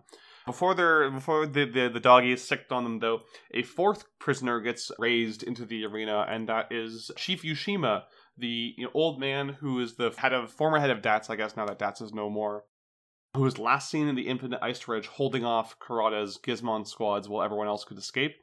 He reveals that he was kind of blasted out of the Ice Ridge, and he, along with his partner Kamemon, wandered the digital world until they were given indication that Spencer Damon, the man that he thinks might be able to halt the war between Digimon and humans, might be in the Sacred City. So he headed that way, and of course, just like the rest of the gang, got captured under the presumption that he is a collaborator with Kurata, and he is set to be executed as well. Fortunately, Kamemon is able to slip into the arena unnoticed and frees their Digimon partners, who free them. They still have to deal with the ferocious Cerberusmon, though, so he's a bit too nimble for Marcus to punch at first, but a bit of quick thinking allows Yoshi to use her jacket like a matador's cape to distract it long enough for Marcus to land a punch on it. He's about to digivolve Agumon to Shine Greymon to take this thing down, but the moment that Barramon recognizes the color of the Digisoul coming off of his fist, he orders a ceasefire.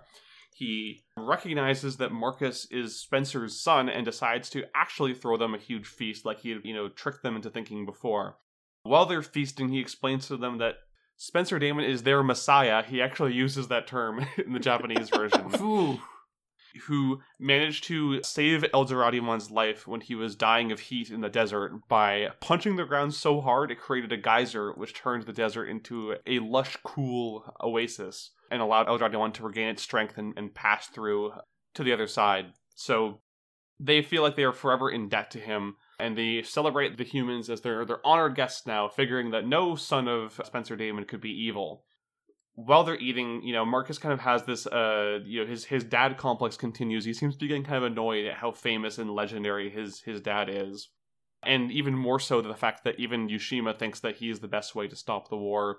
Their partying is eventually halted, though, in the middle of the night by a raid of Gizmon XTs who descend upon them in large numbers with those data siphoning guns that they had a couple episodes earlier. Barramon tries to protect the city with his army of Picklemons, but unfortunately the Picklemons are mowed down effortlessly by the Gizmons and turned into data for their goo tanks. However, thanks to some quick thinking from his other two friends, Marcus is able to coordinate attacks between Mirage Galgamon and Rosemon so that he can land a punch on one of the Gizmon. That allows him to digivolve Agumon to Shine Greymon, and together the Megas annihilate the Gizmon pretty effortlessly. But one of them manages to sneak through in a surprise attack, and it looks like things might be getting dire when suddenly it's assaulted from off-screen by a barrage of bombs, and Keenan has made his grand return after leaving the party a few episodes ago, and has brought with him an army of hundreds of Ninjamon who he has recruited to help the cause and fight for the protection of all Digimon. So the Ninjamon are able to drive off the last remaining Gizmons, and Marcus congratulates Keenan for his excellent plan and his diplomacy. And they shake hands in a really cool silhouetted shot that makes me think of the No More Heroes end of episode title cards. Meanwhile, Yushima is off with Kamemon investigating one of the dropped goo tanks from the Gizmons, and he realizes that it's not just data, it's Digimon life force energy that's being siphoned from that, and he wonders aloud what Kurata could be doing with such a thing. That question is immediately answered as we cut back to Kurata, who it seems to be feeding a large goat-like Digimon in a tank the energy that's being harvested by the Gizmons, and he's admiring this huge captive creature that's been bound in energy and chains. When the tanks containing the three biohybrids open, the process of upgrading them having been completed, the three of them stumble out. Ivan and Koki are in awe of how powerful they feel now, whereas Nanami, in the sub at least, goes, it's alright. And she's so real. They are gearing up for another assault on our heroes in a very sinister fashion. They're going to target the Sacred City now that Kurata's got the intel about where its weaknesses lie. Ninjas penetrate the dome. So yeah, it's a pretty eventful episode, but I think this is a very cool lore episode in terms of things happening. Yeah, Kurata's feeding that big baby from Rugrats. I really like the Digimon the Kurata is feeding. I won't name it yet in case there are people who aren't caught up or don't know what it is, but it's pretty exciting. It's pretty cool. Well, I wonder. I'm sure everything's fine. What could possibly go wrong? Everything is peachy keen. I don't know what you're talking about. Everything's peachy keen. I liked that. Firstly, Eldoradimon. Is that right? He's so cool. Yeah. Firstly, I like that I made a Digimon based on the best DreamWorks film. Very nice of them. The also reminded me a lot of Discworld. So yeah, the turtle. The turtle, which is cool as hell. Very, very, very happy with that. Very cool Digimon. I've never seen it before, and I really like that. Like, see, I think it's only ever showed up otherwise in 2020. Oh, okay. Yeah. I think it's very funny that Barramon introduces himself as the mayor of the Sacred City. Mr. Mayor! I wrote in the notes, Marcus goes to the mayor, which is a joke that only 5 people are going to get. Yeah, I'm not one of them, sadly, but there was a very funny Adult Swim TV show called Tom Goes to the Mayor. Okay, Tom, you went to the mayor! That rings the vaguest of bells, but I definitely haven't. Yeah, because you went there, duh. I haven't seen it. I'm sure, Anyway, I like that. This is a Who's episode of Digimon racism. Speaking of Digimon racism, I like that the Barramon was voiced by Spanish Count Dracula. I really like that a lot. What was that voice? Because whatever Barramon's based on, I'm pretty sure vaguely racist accent. Yeah, to match a vaguely racist character, but not racist in the same ways at all. They are pointing to different parts of the world. There are 2 different flavors of racism. The voice is pointing to somewhere in Central Europe, it sounds almost like Ricardo Montalban to me, but like a bad impression of him. Right, okay, and then the design, of course, which I think we saw previously in the Tamers OVA, and in Frontier. Oh, right, and in Frontier as well, yeah. But he saves the chuckleheads when he shouldn't have. He should have let them die. Well, Barramon is here again for some reason. And then there was Sepicmon, and I'm like, oh no, please don't have Sepicmon talk, I'm begging you. And thankfully he didn't. Instead we got Pumpkinmon, who I always like seeing, and he was Okay, what is that voice supposed to be? Because I feel like I could vaguely recognize it, but I couldn't place it. It's Ed Wynn. He voiced the Mad Hatter in the Disney Wonderland movie. Yeah, okay, yeah, that's the one. Friends and fans of the show will also know that in Adventure or War Game, the teacher that says finished is Bob Buchholz doing an impression of Ed Wynn. Yeah, Adventure Time fans will also probably know that Choose Goose's voice is also based on Ed Wynn. People just love Ed Wynn out here. He has a very iconic voice, to be fair. No, he does.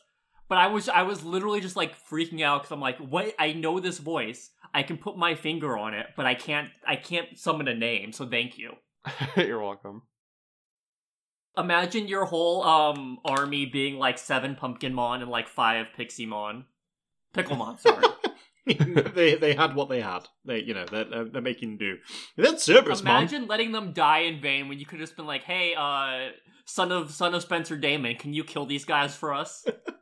Those Picklemon died for nothing. Where was Cerberusmon? Cerberusmon only shows up. He was sleepy. Cerberusmon only shows up for one-sided arena fights. What is it? The Gizmon that was last that ambushed them. He was giving him tummy rubs to distract him. I mean, considering how easily he was thwarted by a single human with a jacket, I'm pretty sure Gizmon would have just insta-killed him. Not just a jacket, a jean jacket. Yeah, that's so right. But yeah, because considering this, the Sacred City is canonically a bunch of refugees who aren't fighters or warriors. I think it's fine. It is, but also those Picklemon died for nothing. They did die for nothing. Oh well. Everyone who has ever died for their country is a clown. True. If you don't put rest in peace on their Digi-Eggs, then they'll be drafted into the Skeleton War. It's a good thing they didn't leave Digi-Eggs behind then.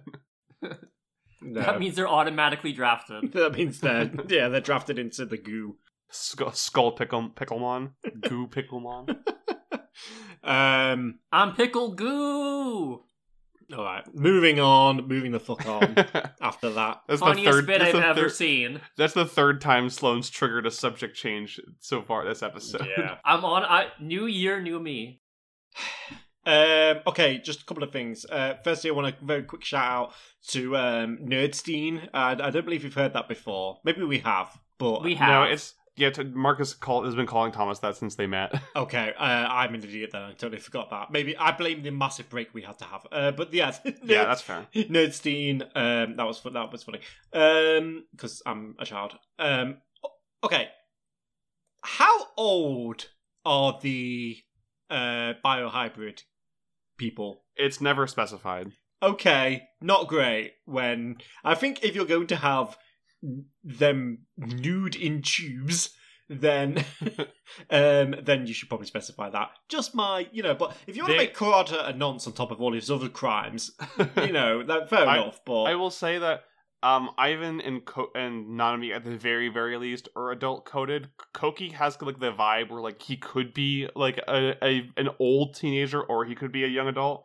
The fact that he has a lip piercing means that he's probably meant to be a bit older, just because that's more of a adult punk thing than a teen punk thing. Koki has Marcus in 3 years vibes.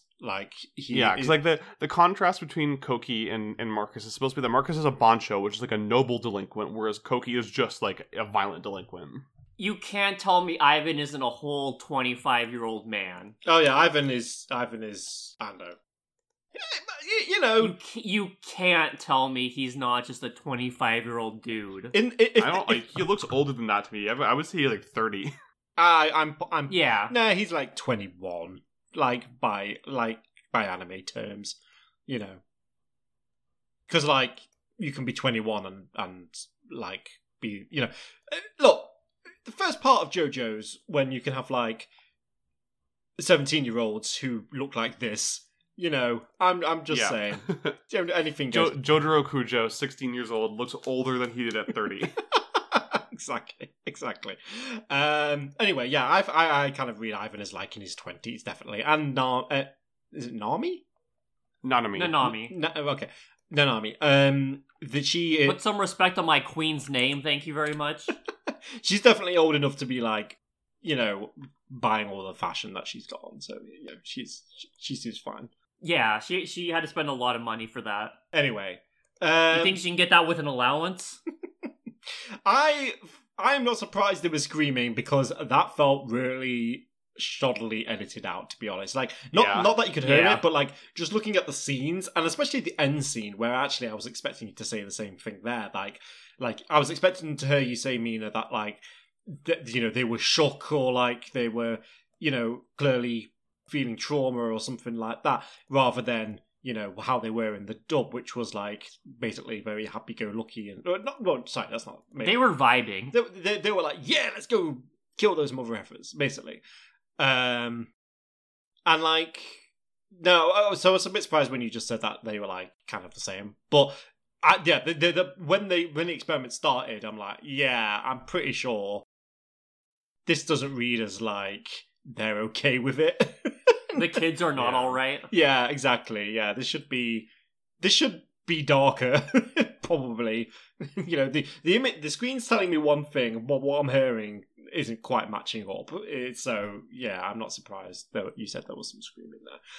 Kind of dark, nonetheless. Like, Karata's just experimenting on these 3 kids. Kids, whatever. Young people. And these youths. Yeah.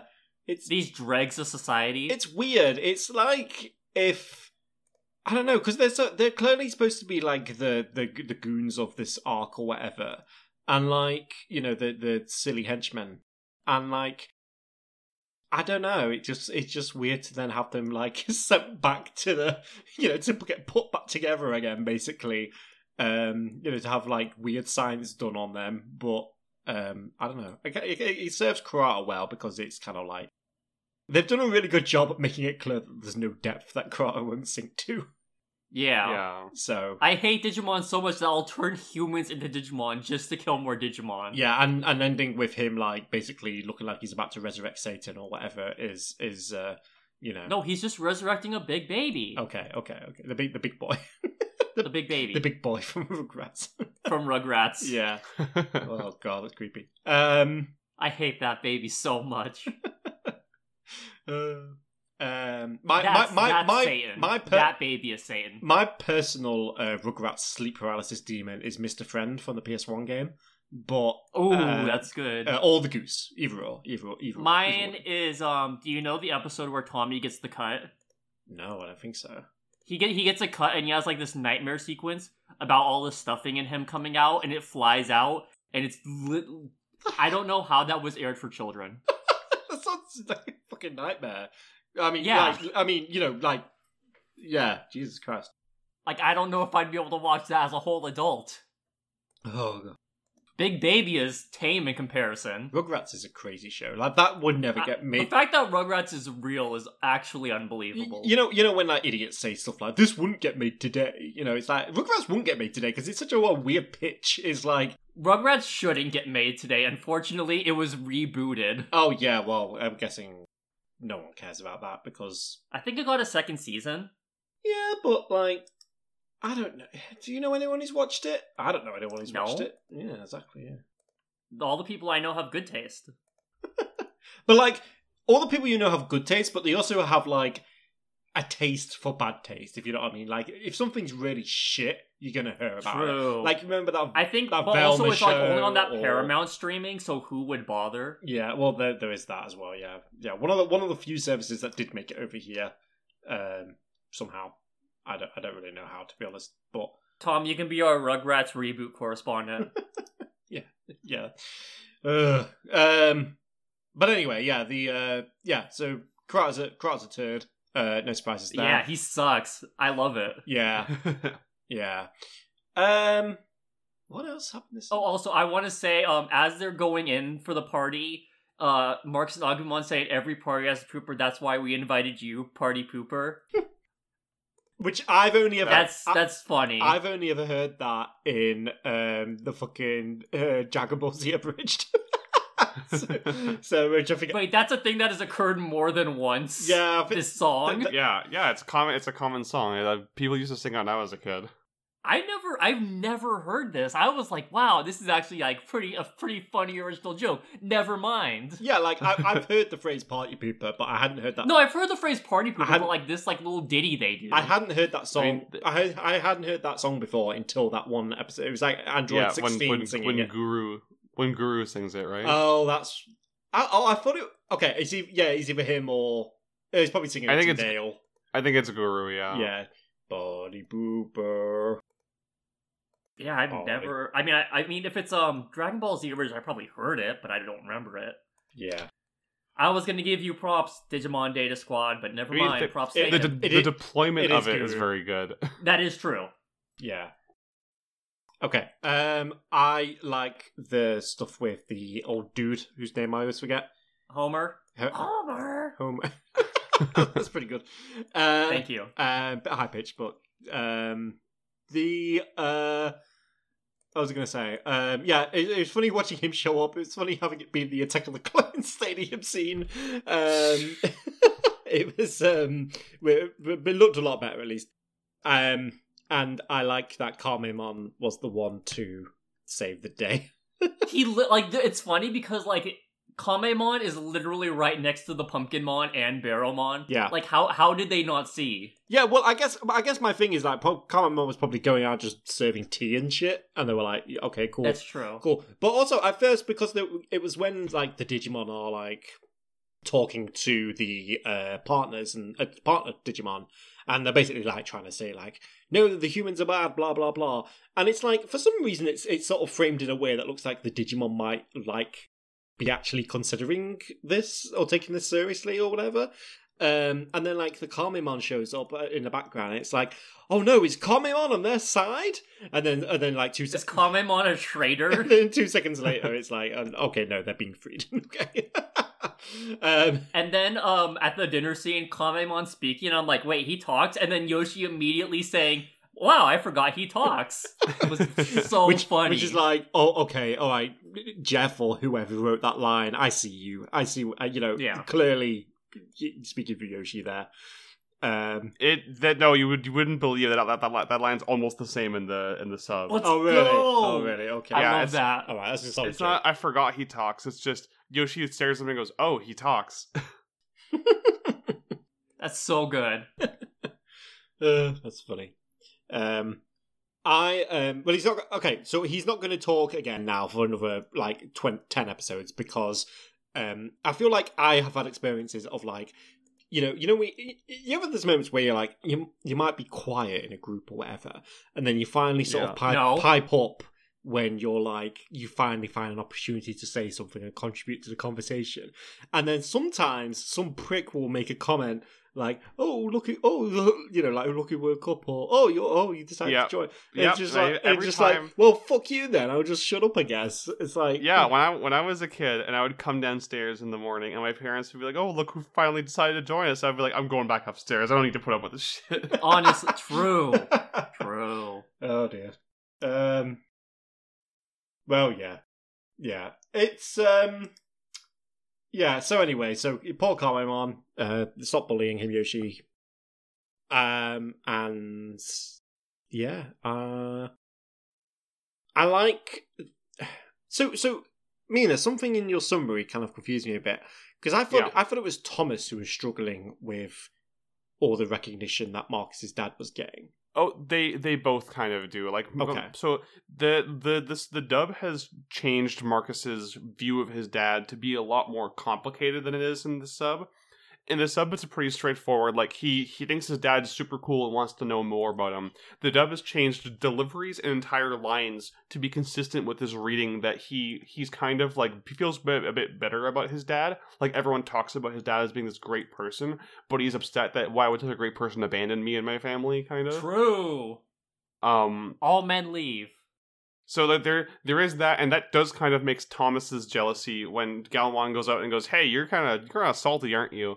a bit misplaced because Marcus isn't bragging about his dad in this version. He seems kind of like underwhelmed by him. Yeah. Marcus's dad was like, I'll be right back, I'm just getting some cigarettes and milk, boy, and then he left for the digital world. Yeah. So I don't blame him. This entire series has just been Marcus trying to figure out what's so good about cigarettes and milk. Honestly. Yeah. Yeah. I am genuinely curious what their, like, reunion is going to be like. Although, yeah. But based on what you've just said, Mina, it sounds like it might, in the dub, it might be awkward. Are we gonna get like a whole like the end of Tamer situation where like the Henry nod to like John Yu or whatever is like completely different depending on which version you watched? God, yeah. Oh, the dub. He's so mean in the sub. Give him a break. He saved the world. No. How did Homer find out that Dats is gone? In the Japanese version, it's just as vague. All he says is, "Yeah, I've heard rumors floating around." It's like, No. all right, I don't know what Digimon are gossiping about Dats, but sure. Yeah. How do rumors get started about I guess Dats? he could have overheard some of Kurata's soldiers be like, "Yeah, now that Dats is gone, we can move in," or something like that. I don't know. I guess. What, but how wait. long was he captured for? Is the question then? Are the Gizmon like Batman goons in this scenario? It's like No, he has the human soldiers it's as the well. Bancho. Remember? And then Marcus like punches him. yeah. It's If you'll recall, Kurata does have human soldiers as well. One of them is the one who one of them contacts him in this episode to tell him that the Gizmon squad in that location was destroyed. Oh, gotta converge on point 303, which is dialogue from the Japanese version as well. But yeah, in the sub they make it clear that Yushima was basically just captured like right before them, so he hasn't been there for very long. Yeah, because it felt kind of implied to me like that he's been there a while. Yeah, because the dub has Thomas say, "You've been here this whole time," or something like that. Yeah, and it feels weird. Yeah. There's a point where Thomas is like, if we I would ask for a lawyer, but I don't think it'd do any good. You know what they could have gotten? Saul Goodman. Better call Saul Goodman. I've been saving that all day. Did you know that you have Digisoul? The Constitution says you do. Alright. Okay. There's a moment I want to call out, very, very, very small moment, but I really like. There's a couple of good like lines here. So less of a line, more just a word here. But I really like how Galman's like, "Whoa," when they see it. Yeah. When they see, I think it's when they see perfect. Eldoradamon or whatever. There's like a very like understated awe to it that like I think is like done very well in like the delivery. Yeah. Really, really funny. Whoa. I really like the I really like Homer chastising them for getting caught, and Mark is just being like, "Well, you got caught too. What the hell?" Yeah, which is something that I'm glad that they kept from the sub. Okay. Yeah, that's good. That's a good line. I like that. There's complete ignorance of the situation. Yeah, in the sub, I think he says, "Oh, so you got captured? Very sloppy." And Marcus just says in the sub, like, "What does that make you then?" Got him.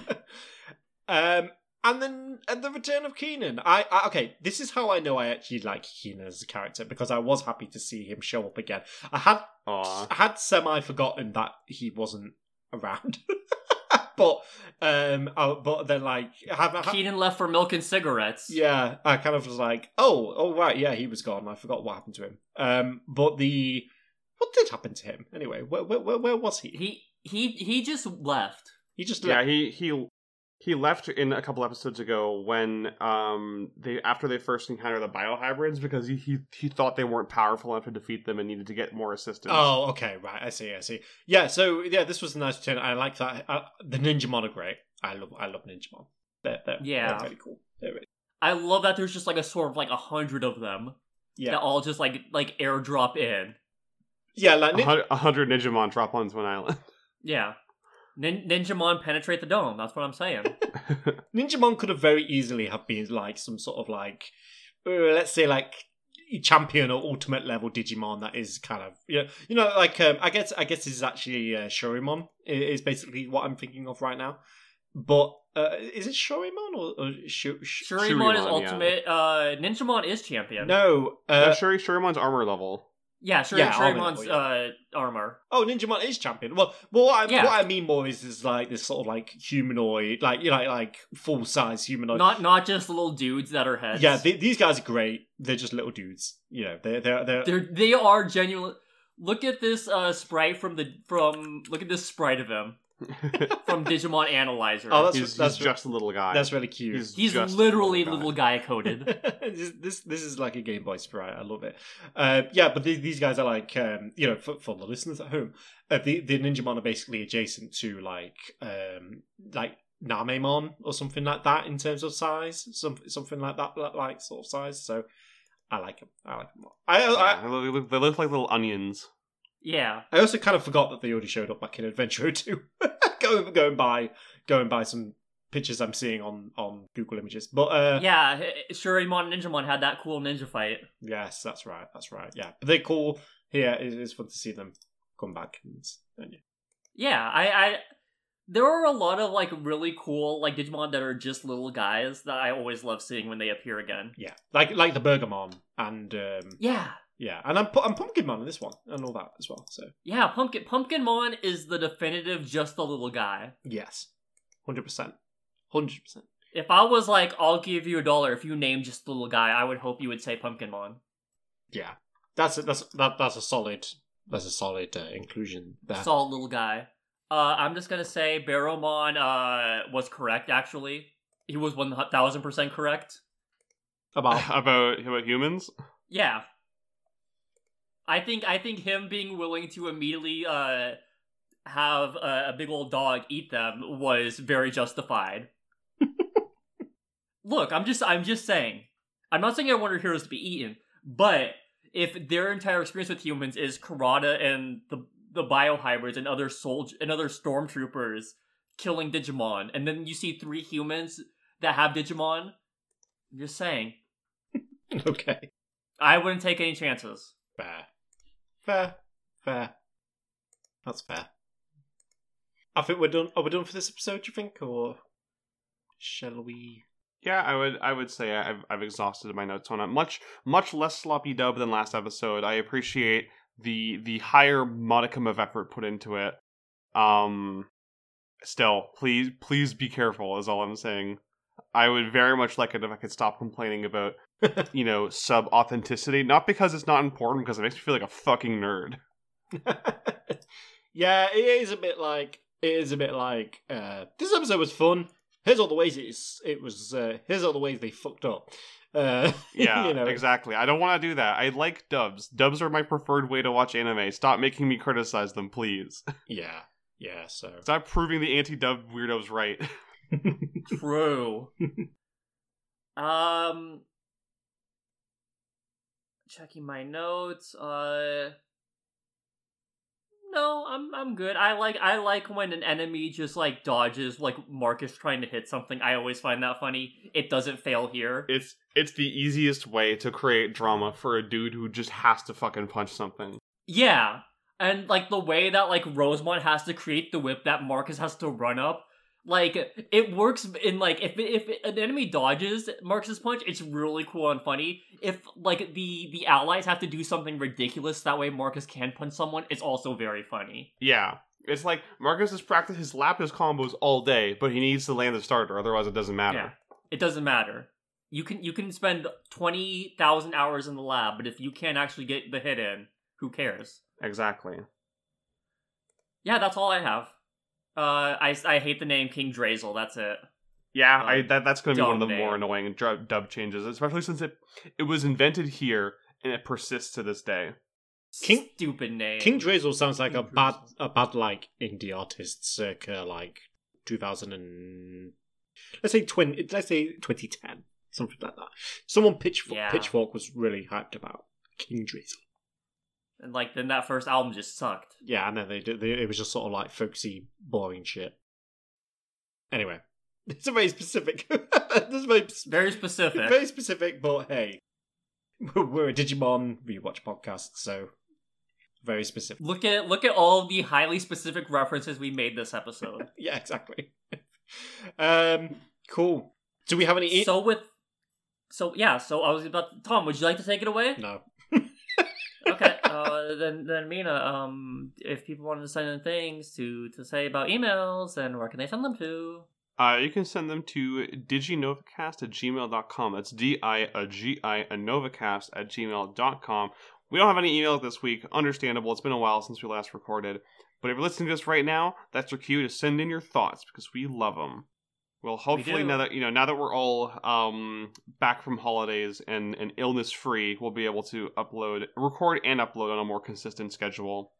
Yes. Sorry, Sloan. We'll do our best. Ideally. I thought that no was very harsh. Just to be clear, I support the emails. support all this. I guess you don't support emails. No, I would like to hear from people about the podcast and their thoughts and savors, and the more people that email in, the better. So. I got you.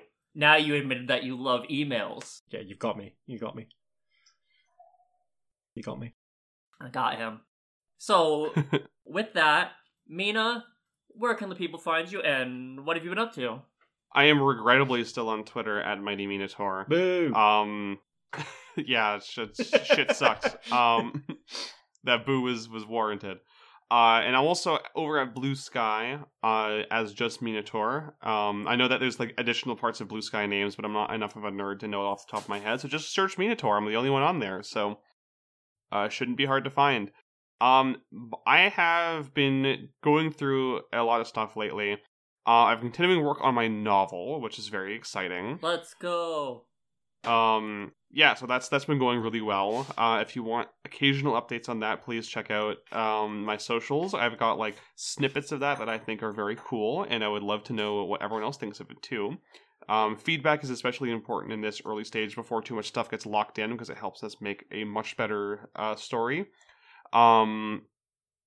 Aside from that, I've been playing a few things and watching a few things. I think the thing I want to talk about the most is a Netflix anime series called Pluto. Have either of you heard of or seen that yet? I've heard of it. I haven't seen it. Okay, so wait, what? It is, what's it called? Sorry, it's called Pluto. Oh no, but this is on my watch list because I'm very excited to watch this.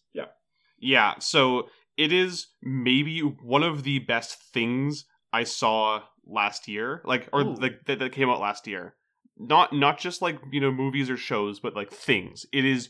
I'm only 2 episodes in right now. It is incredibly good. Like I am actually in awe. I'm in disbelief at how good this OVA series is. It's 8 episodes. Each episode's an hour long.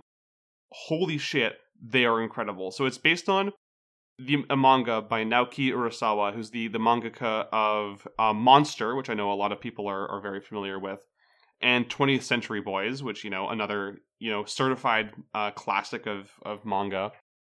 God, it is like so. Okay, so I'm gonna try to say things that aren't just it's so good, even though I really want to, because it is just like it defies explanation. Its quality. It is basically a more mature, darker retelling of an Astro Boy story arc from the original Astro Boy manga published in the 1960s, but reframed instead of as like a fun action adventure as a murder mystery, not following Astro Boy as the main character, or Adam as he's called here, because that's what his original Japanese name was. So it follows a robot detective named Gesicht, and he is trying to uncover a series of interconnected murders. At first, it just seems like a string of random killings, but then he realizes very quickly, like before the end of episode 1, that the robots being targeted are the 7 strongest robots ever made by humankind. Who share a deeper link than it may originally appear. And holy shit, this series has so much to say about humanism and about nature versus nurture and about trauma and about memory and about war. Like, I cannot believe that the series that began publication in 2003 has an extremely insightful and harsh stance on the Iraq War. Because, like, considering like what the climate was at the time, if this had been published in America, I'm sure it would have been boycotted by idiots and whatever. It is straight up like saying like this is a pointless, violent war that is on founded on false pretenses, and the president who ordered it is evil. Like, it doesn't seem very very hot, like very much like a hot take nowadays, but like to do that a year after the war started and in such harsh terms is pretty amazing. Yeah. The writing is incredible. The animation, like every single episode is an hour long and looks like a movie. So like I have been watching it as movies. I've been doing one episode like every 2 or 3 days and trying to pace them out. The music is incredible. The voice performances are amazing. I've been watching the dub, and yeah, that talk about a good dub. Like there are actors in this who I've heard in tons of stuff before giving career best performances. And like I keep I literally have like a list of media that's made me cry, because it's not the easiest thing. Like I cry easily at certain things, but not a lot of media hits that certain spot. I've cried at both of the episodes I've watched of the show so far. It's so good. Yeah, it's really hard. Sorry, go ahead. I love this conceptually, like the idea of taking like just an arc of like a show and like spinning it off and making it like tonally and like content wise very, very distinct. It's such a good idea. It's like if they like took, oh god, I don't know. It's like if they did like, oh, let's do the Etamon arc from Digimon Adventure as like a crime, novella or something like that. Like, yeah. Like what the like it's one of those things that like I'm afraid to describe the concept to people, because it might seem ridiculous. Like, oh, they took an arc from a children's anime and made it into a serious dark, mature murder mystery story. Yeah. But no, it is just that good. Like, I am struggling to find things to say about it that aren't just it's good, please watch it. But really, like, there are amazing things that happen in the show that I don't want to give away because of how hard they hit. Like, so without getting into details, halfway through the first episode, the show takes a hard turn and changes its premise and like focus character entirely. And I got just as invested in the new main character as I did the one that the show starts off with.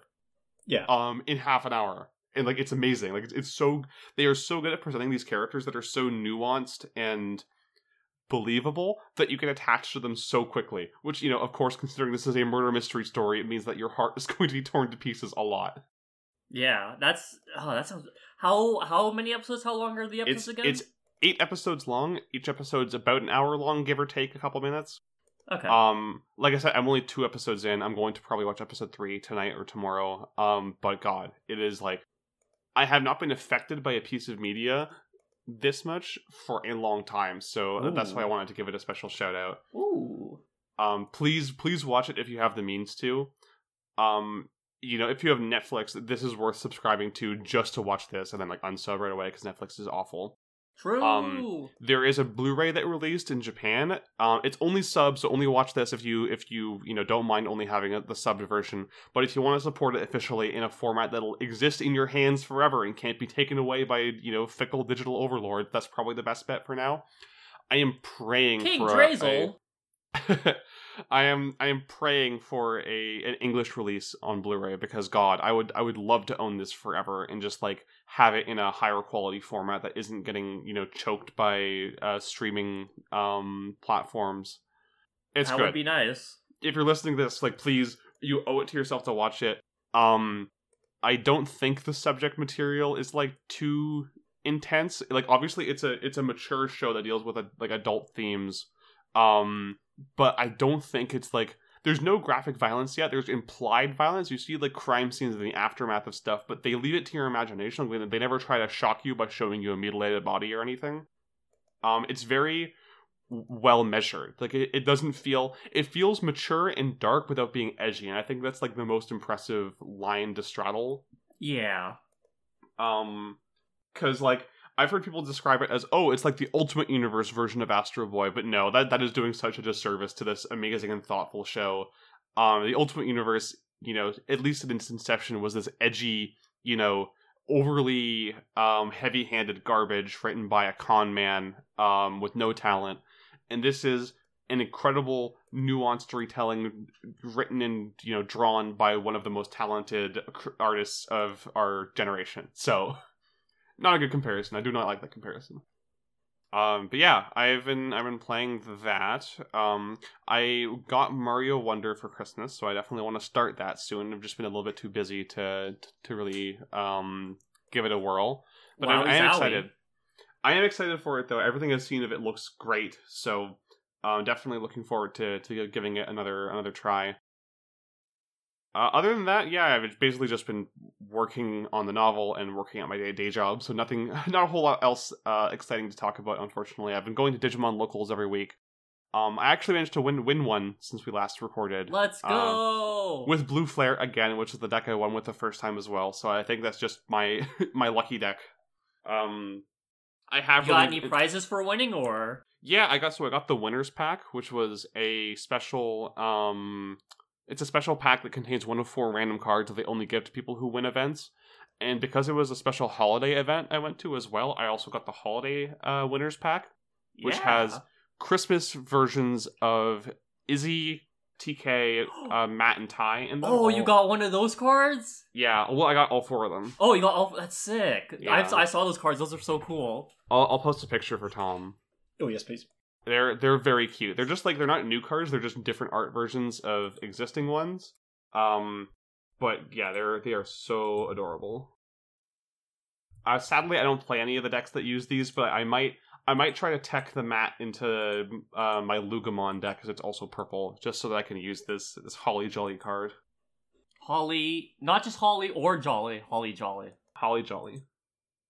Yeah, so I'm building a Leomon deck in preparation for the new set coming out 2 weeks hence on January 19th. So looking forward to that. Heavy Leomon's the focus of that deck. I'm gonna scream a King of Braves Guy Gaugar every time I play it. I apologize in advance to my opponents, so that's going to be a fun time. Yeah, what about you, Tom? What have you been up to over this holiday season, and where can we find you? You can find me on where can you find me now? You can find me on Blue Sky at I always need to check my name. Coldman.bskysocial. I think if you're on Blue Sky, you can just search Coldman and you'll hopefully find me. I'm the one with the Knuckles avatar. I am on Twitter as well. You're the man that's cold. I am on Twitter, but I don't post really. It's more just because, hey, that's where the news is, baby. So there we go. Oh, that is a cute card. Yeah, the Christmas tie in Agumon. I like that. Oh, and those two. Yeah, that's really nice. Yeah, cute. Okay, cool. What have I been up to? I kind of. So over the holiday, I was spending a lot of time with my family and my girlfriend and so on. So not a great deal of time for games. I think the most that I really played was a lot of Mario Kart. So go figure. Did you win? I won sometimes. Who is your main? I like this. I don't really. So when I'm playing with, this is mostly playing with my girlfriend, and I basically... You don't go Sweatlord? I don't go Sweatlord. Yes, that's a fantastic way of putting it. So I kind of just mix and match characters. When I am being a Sweatlord, like when I completed all of the corps on all difficulties with 3 stars, I was playing as... I mostly go for the little characters. I like the little dudes. I like them on the Mr. Scooty with the acceleration up, handling up, all that jazz. So, how have you played the newest track release pack? Yeah, how are they? Played them all. So the last update was I forget what the other cup was called, but the last one was called Spidey Cup, Blue Shell Cup, basically. They're good. I think they got better. Oh, I thought you said Spidey Cup. I was so confused. Like, can they do that? So what was I going to say? Yeah, so the tracks are pretty good. I think it got better as they went along. So there's ones from Tor, the ones based on real world locations, London, etc. They are all right. I'm gonna go with. I think they've definitely Is London accurate? none of them are accurate. Oh, well, that's a shame. But like, you know, they have all the landmarks that you expect to see, so, you know. But yeah, they didn't like put like, you know, Nürburgring in this or anything like that. So but they're just confusing. I think they did a bad job of like mashing the different routes together that you can get in the mobile game. They should have just I've seen videos complaining about that, about how like there are times where it looks like you're heading down a path that should be available, and it just leads to a dead end in this version. Oh, that's a shame. Yeah, like or it's like you're expecting it to be one way. It's not great. I think they should have come up with a way to do it as like a the most interesting, consistent 3-lap course possible. I think the worst one of this is the last completely original track that they included, which to be clear, all the new completely original tracks that they included in this were also being added to Tour at the same time. So Yoshi's Island, which Yoshi's Island is far and away my favorite track from the booster pass. It's just really good. I like the Ninja Hideaway for the. It has like some of the coolest Mario Kart music. Ninja Hideaway is cool because it has a lot of different routes to take, but you get to pick. That's kind of the difference for me, is that is a consistent track that you're on with lots of different routes to take. It's not my girlfriend's favorite because she found it to be a bit confusing. But I really liked the different shortcuts. To be clear, I think we both found some of these tracks confusing to begin with, but I think at this point we're pretty okay with them. But we're still not a fan overall compared to like your traditional Mario Kart tracks. But anyway, yeah, it ended on a decent high. Like adding 4 new characters at the end was a great move. Especially because I was only expecting 2. Who was it? I know it was Pauline and Toadette, but so it was Pauline, Peachette. Peachette. That's it. Pauline, I'm a silly Billy. Peachette is I don't really know why she's there, but whatever. But they did Pauline, which is a great pick, well overdue. Funky Kong and that's it. And of course Diddy Kong. So Diddy. Okay, I was thinking. I thought Diddy Kong was one of them, but I couldn't remember. So thank you. Yeah, I'm just every time I can't think of Funky Kong without thinking about that one Letterboxd review that was like, I dressed as my work had a party. We went to go see the Mario movie, and I dressed as Funky Kong. My boss said, "Who the fuck are you supposed to see?" And I just smiled, said, "Oh, you'll see." He never showed up in the movie. I would leave that job if that happened to me. I think you missed the best. I would not be able to live that down. The best part of that is that the boss said, "Why are you dressed as a 90s drug dealer?" Yeah, that's the one. Thank you. Yeah, I love that.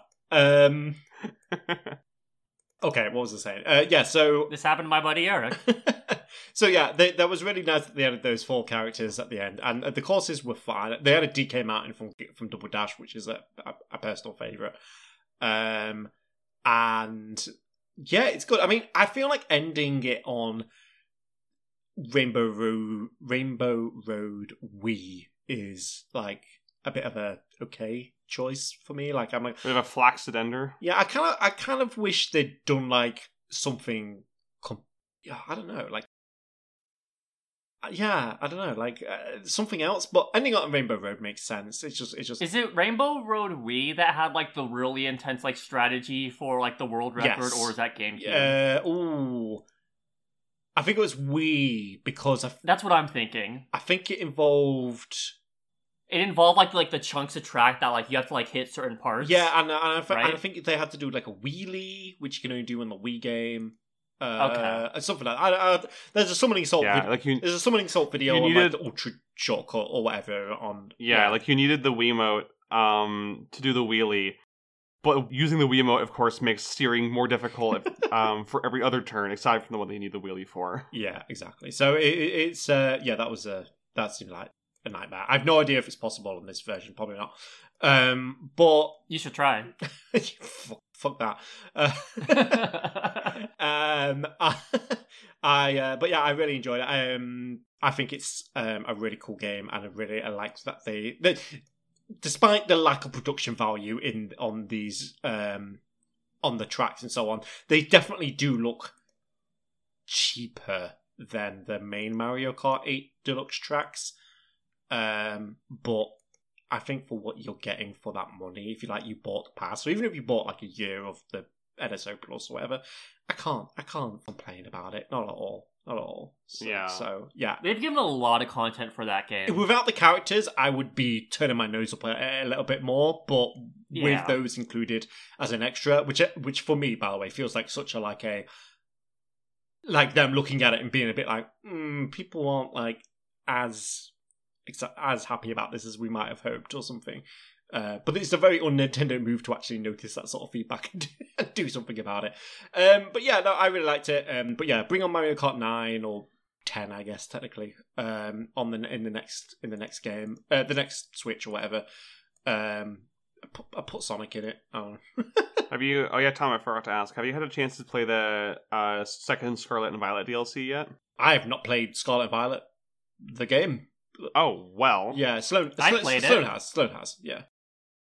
We'll get to that when it's your turn then. Yeah. Sorry, I thought I remembered seeing Tom talking about it on Twitter, but maybe my memory is playing tricks on me. I think it was me, Austin. No, I have not. No, and it's probably not going to change, seeing as it looks like that DLC only continued that game's issues, the ones that put me off buying it. But I'm excited. Can they announce Legends 2 already? Or Legend? I mean, probably next month. It's Pokemon Day soon. Pokemon Day is coming. Legends Mew or something. That'd be nice. Legends Unova. It'll probably be Legends Legends Kyurem. Kyurem. It'll probably be the Legends of Kyurem. Yeah. Okay, but what if Legends Genesect? That would be cool, but Dennis. That wasn't even Genesec's theme. Come on now. I know, but Genesect is like Dennis. They kind of rhyme. No, they don't. They kind of rhyme. No, they don't. Dennis, Denisect? That'll be the new form, Denisect. Anyways, Tom, keep going. No. No, keep going.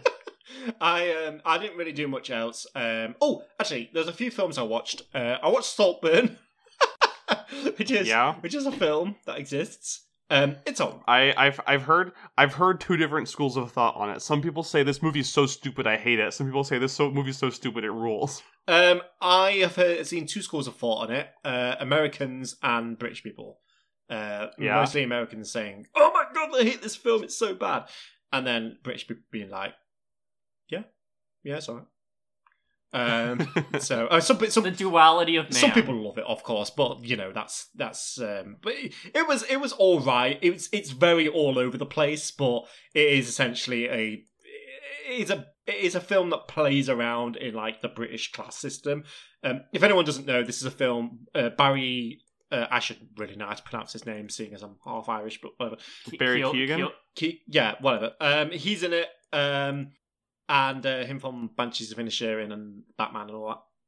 And the Eternals. And the Eternals, oh yeah. Was he Druig? He plays Druig. He was Druig, yeah.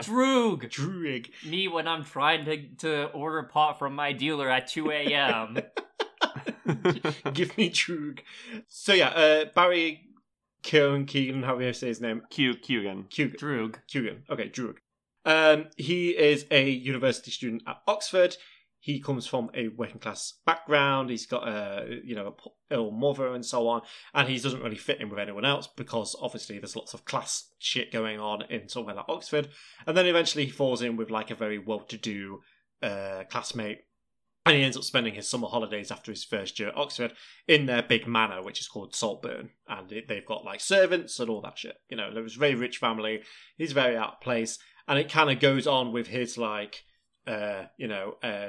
adventures and exploits and so on, living amongst these people.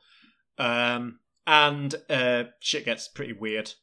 It is not a film that really has much to say about class, I would say. It is about it, but it doesn't say anything about it. I think it plays in it, is the best way to say it. Like, it's like, what if we had a very specific type of character and put them in this situation and saw how they, went on? So it's an interesting film in some aspects. In other aspects, it's just like it's worth watching just to be like there when like the notable scenes from that film. I'll just say bathtub, grave, the ending. People who've seen the film will know what all that means. So yeah, weird film, but like not as dog shit or as amazing as maybe you might have been led to believe. But yeah, worth watch. I also went to see The Boy and the Heron. Speaking of Yes, actually great films, Miyazaki's done it again. He's a genius. I really enjoyed it. I watched the dub because obviously Ghibli dub. you gotta see our Pats. I've got to see our Pats. That's the Heron. He really put his whole ass into that performance. Like his whole patency. yeah, his whole patussi. Yeah, he did a really good job. But so did like Florence Pugh, Dave Bautista, Mark Hamill. Is it? So I haven't seen it yet. Is it true that Robert Pattinson is basically just doing a Willem Dafoe impression for the entire film? No, Robert Pattinson is doing an impression of the original Japanese voice for that character. Interesting. That's what it feels like for me, anyway. When the trailer first came out, people were so sure that the Heron was voiced by Willem Dafoe because it sounds like the voice that Willem Dafoe uses in The Lighthouse. Right. Actually, I'm going to look up who Willem Dafoe plays in the film because I can't quite remember, but. His voice, I was kind of like, is that Willem Dafoe? Is it maybe? But no, yeah, it's oh, yes, Willem Dafoe's part is not especially obvious, but yeah, Christian Bale's in it as well. He does a really good job, because obviously he's reprising, well, he's not reprising, but like he was in Howl. He was in Howl, and the Japanese actor who played Howl returned for this movie, and so they got Christian Bale back as well. Oh, that's really clever. cool. That's clever. To voice the same character, yeah. And his accent is a bit all over the place, but it's kind of okay because obviously it's set in Japan and it's like, you know, they're not speaking English anyway, are they? Normally, as long as he's not doing the racism like Digimon Data Saver Squad did. No, his accent just seems to slip a bit between his like American and English voices, but it was definitely like he did a good job. Like. Yeah, everyone in this did a really good job, but yeah, Robert Pattinson obviously the star really. Yeah, and as for the film itself, it felt a bit like a greatest hits of Ghibli in some ways. Like there was bits of this that reminded me a lot of Totoro, a bit of Mononoke. There's probably stuff in I've not seen it, but I'm sure there's stuff that will probably remind people of Grave of the Fireflies, given the setting. Spirited Away. Some was Spirited Away in there. I would say Porco Rosso, because a lot of it is set in like a sort of, there's a lot of like scenes set at the sea and stuff, so it reminded me a lot of Porco Rosso in that respect. But it is its own film as well. Like it is telling its own story, and it feels like one that has a lot to do with legacy and such like that, which you would naturally expect from Miyazaki at his age. And his given, I've heard people say that the film is a thinly veiled plea for his son to give up on filmmaking, which is very funny. It really, so yeah, and I definitely came out of it thinking that feels like it has a lot to do with his relationship with like. I couldn't pin it down, but I was definitely thinking this has something to do with the fact that Goro Miyazaki couldn't step up, essentially. Yeah, it's not. I wouldn't say that's accurate though, and I've seen better takes on it saying this is more to do with the idea that any type of making a new Miyazaki, whether it's making his son, you know, his successor, or anyone else at Studio Ghibli his successor, and whether that's coming from him or his, you know, the suits at Studio Ghibli, or, you know, so on, or whether it's even people saying like Mamoru Hosoda or other people are the new Miyazaki. It's kind of just taking a shot at that whole concept in general and saying, this is stupid, let people do their own thing. Interesting. And it's... and when I sort of saw that sort of take, as it were, it kind of made me think, oh, yeah, that makes perfect sense with what happens in that film and at the end and stuff. So I thought, but yeah, it's really good. It's a real slow burn to start with, and then it really gets going, which I think is very consistent with a lot of other Ghibli films. Like, I think Totoro is a little bit like that. Princess Mononoke is Yeah, like that. Arrietty is definitely like that. Yeah, so I think it is, but I think it's a Stone Cold classic. So I love it, and yeah, definitely the best dub that any Ghibli film's ever had. I would say. Ooh. Yeah, which is a bit of a low bar. Some of their dubs in English have been rough because Disney, who handled them before through their Buena Vista label, just didn't really give a shit. Like, a lot of celebrities were cast because they were celebrities and not because they could act, and it sounds like they've really rectified that, which I'm really happy with. Yeah, I mean, G Kids did it this time, which is oh, okay, perfect. They are gods of dubbing. Yeah. So they clearly knew, and Yeah, I'm glad that because it was them, they were still, even though it wasn't Disney or whoever, they were still able to get some big names in there who actually gave a fuck as well. Like, Yeah, which is great. I remember seeing the dub of Ponyo when I was younger, and even like as a child, I heard Tina Fey and Matt Damon's voices in that, and went, man, they do not give a shit. On the Jonas Brothers, or like one of the Jonas Brothers is in that film as well. Like, isn't Miley Cyrus Ponyo? No. That'd be funny if she was. Miley Cyrus. She's in one of them. Oh, Noah Cyrus. Oh, that's still A Cyrus. Sure is. I mean, someone from the clan Cyrus. But I always thought Mononoke had a pretty good dub. I really liked. It's because Mononoke was handled by Neil Gaiman. Really? Was it? Yeah, he wrote the English script for it and was involved in the casting, which is why Gillian Flynn plays the Wolf God in that, because she was close personal friends with Neil Gaiman. Interesting. I had no idea. Unfortunate that he's been kind of outed as a Zionist lately, but oh, really? he did good work on that. No, I didn't know that. But yeah, and like Porco Rosso can't have anything in this world. Porco Rosso as well, which had Michael Keaton as the titular Porco Rosso. Yeah, and then for the French dub, they got Jean Reno to do it, which I think is really cool. That two different dubs had two big stars outside of Japan. Anyway, Boy and the Heron, fantastic. Catch it. It was the first film I saw this year. We went to see it on New Year's Day. It was excellent. Great way to. I really want to see it soon. I think my biggest priorities right now. I really want to see the Iron Claw. Yep.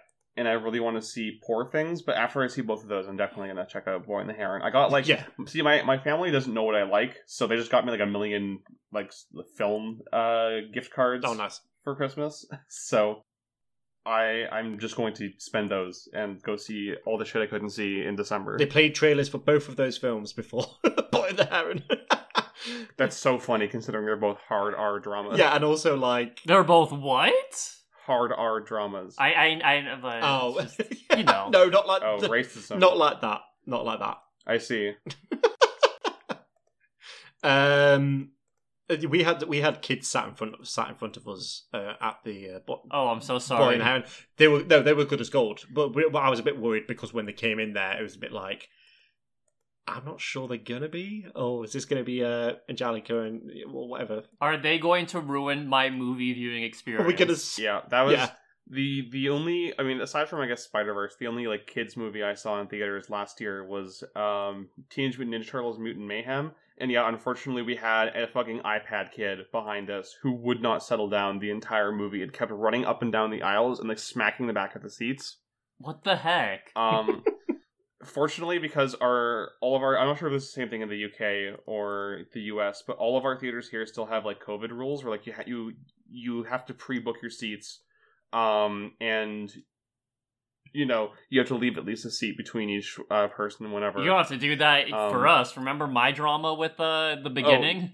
Yeah, that's true. But because you had to book your seat, there were tons and tons of empty seats several rows ahead, so we just moved, and the kid was still loud, but he didn't smack our seats anymore because we were too far ahead of him. Yeah, we definitely did not have those rules. No, do not. That sounds like a good rule. Do not have those rules. No, but yeah, it was. I mean, it wasn't packed, thank God. I mean, New Year's Day, but yeah, I would like to see the Iron Claw. I would like to see Poor Things. I think. I'm not sure when though, because I think my girlfriend's going to go see that with a friend, so I'll be like, okay, I'll go see it at some point. What else? I also watched Les Mis. We watched the 2012 movie. Oh, the Tom. Oh yeah, Hooper I saw you version. tweet about that. Yeah, I'm so sorry. I liked it. I thought it was silly, but that's the problem. It's not supposed to be silly. I mean, it's yeah, I get it. Like, obviously, the best way to watch something like that is watch the stage version. But like, to be fair, I've never seen it on the stage. I've just seen like recordings of like the 1980s versions and whatever. But like, yeah, I cannot take Russell Crowe seriously in that film. The man cannot sing at all, and he can barely act in that movie too. Yeah, he was definitely a problem. But Hugh Jackman was great. Hugh Jackman is good. Anne Hathaway is really good. Yeah. I have an irrational hate. I'm not sure if it's irrational or not. I don't like Eddie Redmayne at all. So I'm no, valid. Posh Melland. Don't like him. He's my favorite actor is Christopher Eccleston. He is like the most working class like background actor from Manchester. I adore that one Instagram post he made, like the parasite in chief and her stupid hat. Yes. Yeah, he's like proper. Yeah, hates the roles. Will like fall out with. He holds grudges till the day he dies or whatever. But like, he's great. A proper guy. I feel like Eddie Redmayne is the exact opposite. He's like just complete posh bellend. Just I can't stand him. And yes, watching him in that film, I was just like, oh, why is Eddie Redmayne here? Fuck off. But it was still, it was solid. It was solid. Also, I know, and it taught me where I was just like watching it, like, okay, there's like a Billy Gillian references that I now understand. Cool. From like other things. The barricade. Yeah, the barricade. There we go. But I thought it was decent. And yeah, I just don't understand Tom Hooper's insistence in having them sing on set. Like, does he think that he's smarter than every director who has ever done a musical before by having them sing on set? It's like, oh, they never did this before. It's just because I'm better. I'm too good for them. Like, I'm so skilled at directing musicals. I'll have them sing on set and then not realize how shit it sounds. It was bizarre. I did like how Russell Crowe had like the most like ridiculous, like the most like wince-inducing death that I've seen in a film. Yeah, I think like in the book and all of the stage adaptations, they just have him disappear. They don't show the impact because it's not important. All that's important is that he feels like he's been lost to the darkness, so he throws himself to the darkness. Having him fucking comically hit his head. No, on the way down. He doesn't hit his maybe he does hit his head. I didn't realize that. But the part where he's just like his body literally hits like the boat and just like folds in half. It's just like, what the fuck is this? That's like some Disney villain type shit. Like, yeah, and like he hits the bottom and makes like a crunch sound. Like it. I feel like Tom Hooper thinks that Javert is a character that deserves like a karmic punishment, and not like a misguided person who's taking his own life in recognition of the way he's compromised his morals. Oh God. Anyway, so yeah, that's me. Stallone, what have you been up to, and where can we find you? You can find me on all platforms that you're choosing, except the platforms I'm not at Sloan Rosette. If you see me on a platform, I'm on a platform. If you don't, then I am not there. I've done a lot. So, not yesterday, but 2 days ago, me and my best friend finished Our Flag Means Death Season 2. Hoo boy, that show rocks. I know, Thor: Love and Thunder was not very good. Believe me, it was not very good, but Taika Waititi can do a gay pirate show very well. He wasn't the director though; he just acted in it, right? No, I think he's like the writer of it. Is he? Okay. He's a producer at least. I'm checking this up. Created by David Jenkins. He did some directing on it in the first season. No, he only directed the first episode, I guess. Okay, I see. But yeah, no, that show rocks. I like it a lot. It's very good, very fun, very emotional at the end. So I would say if you have a Mac subscription, check it out. I liked it a lot.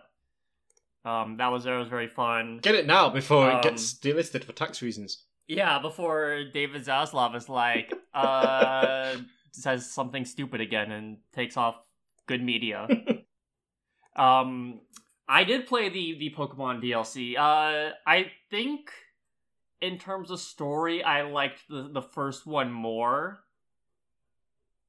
I like the climax of this one more. I think the climax is excellent from both like a writing and like, you know, scale standpoint.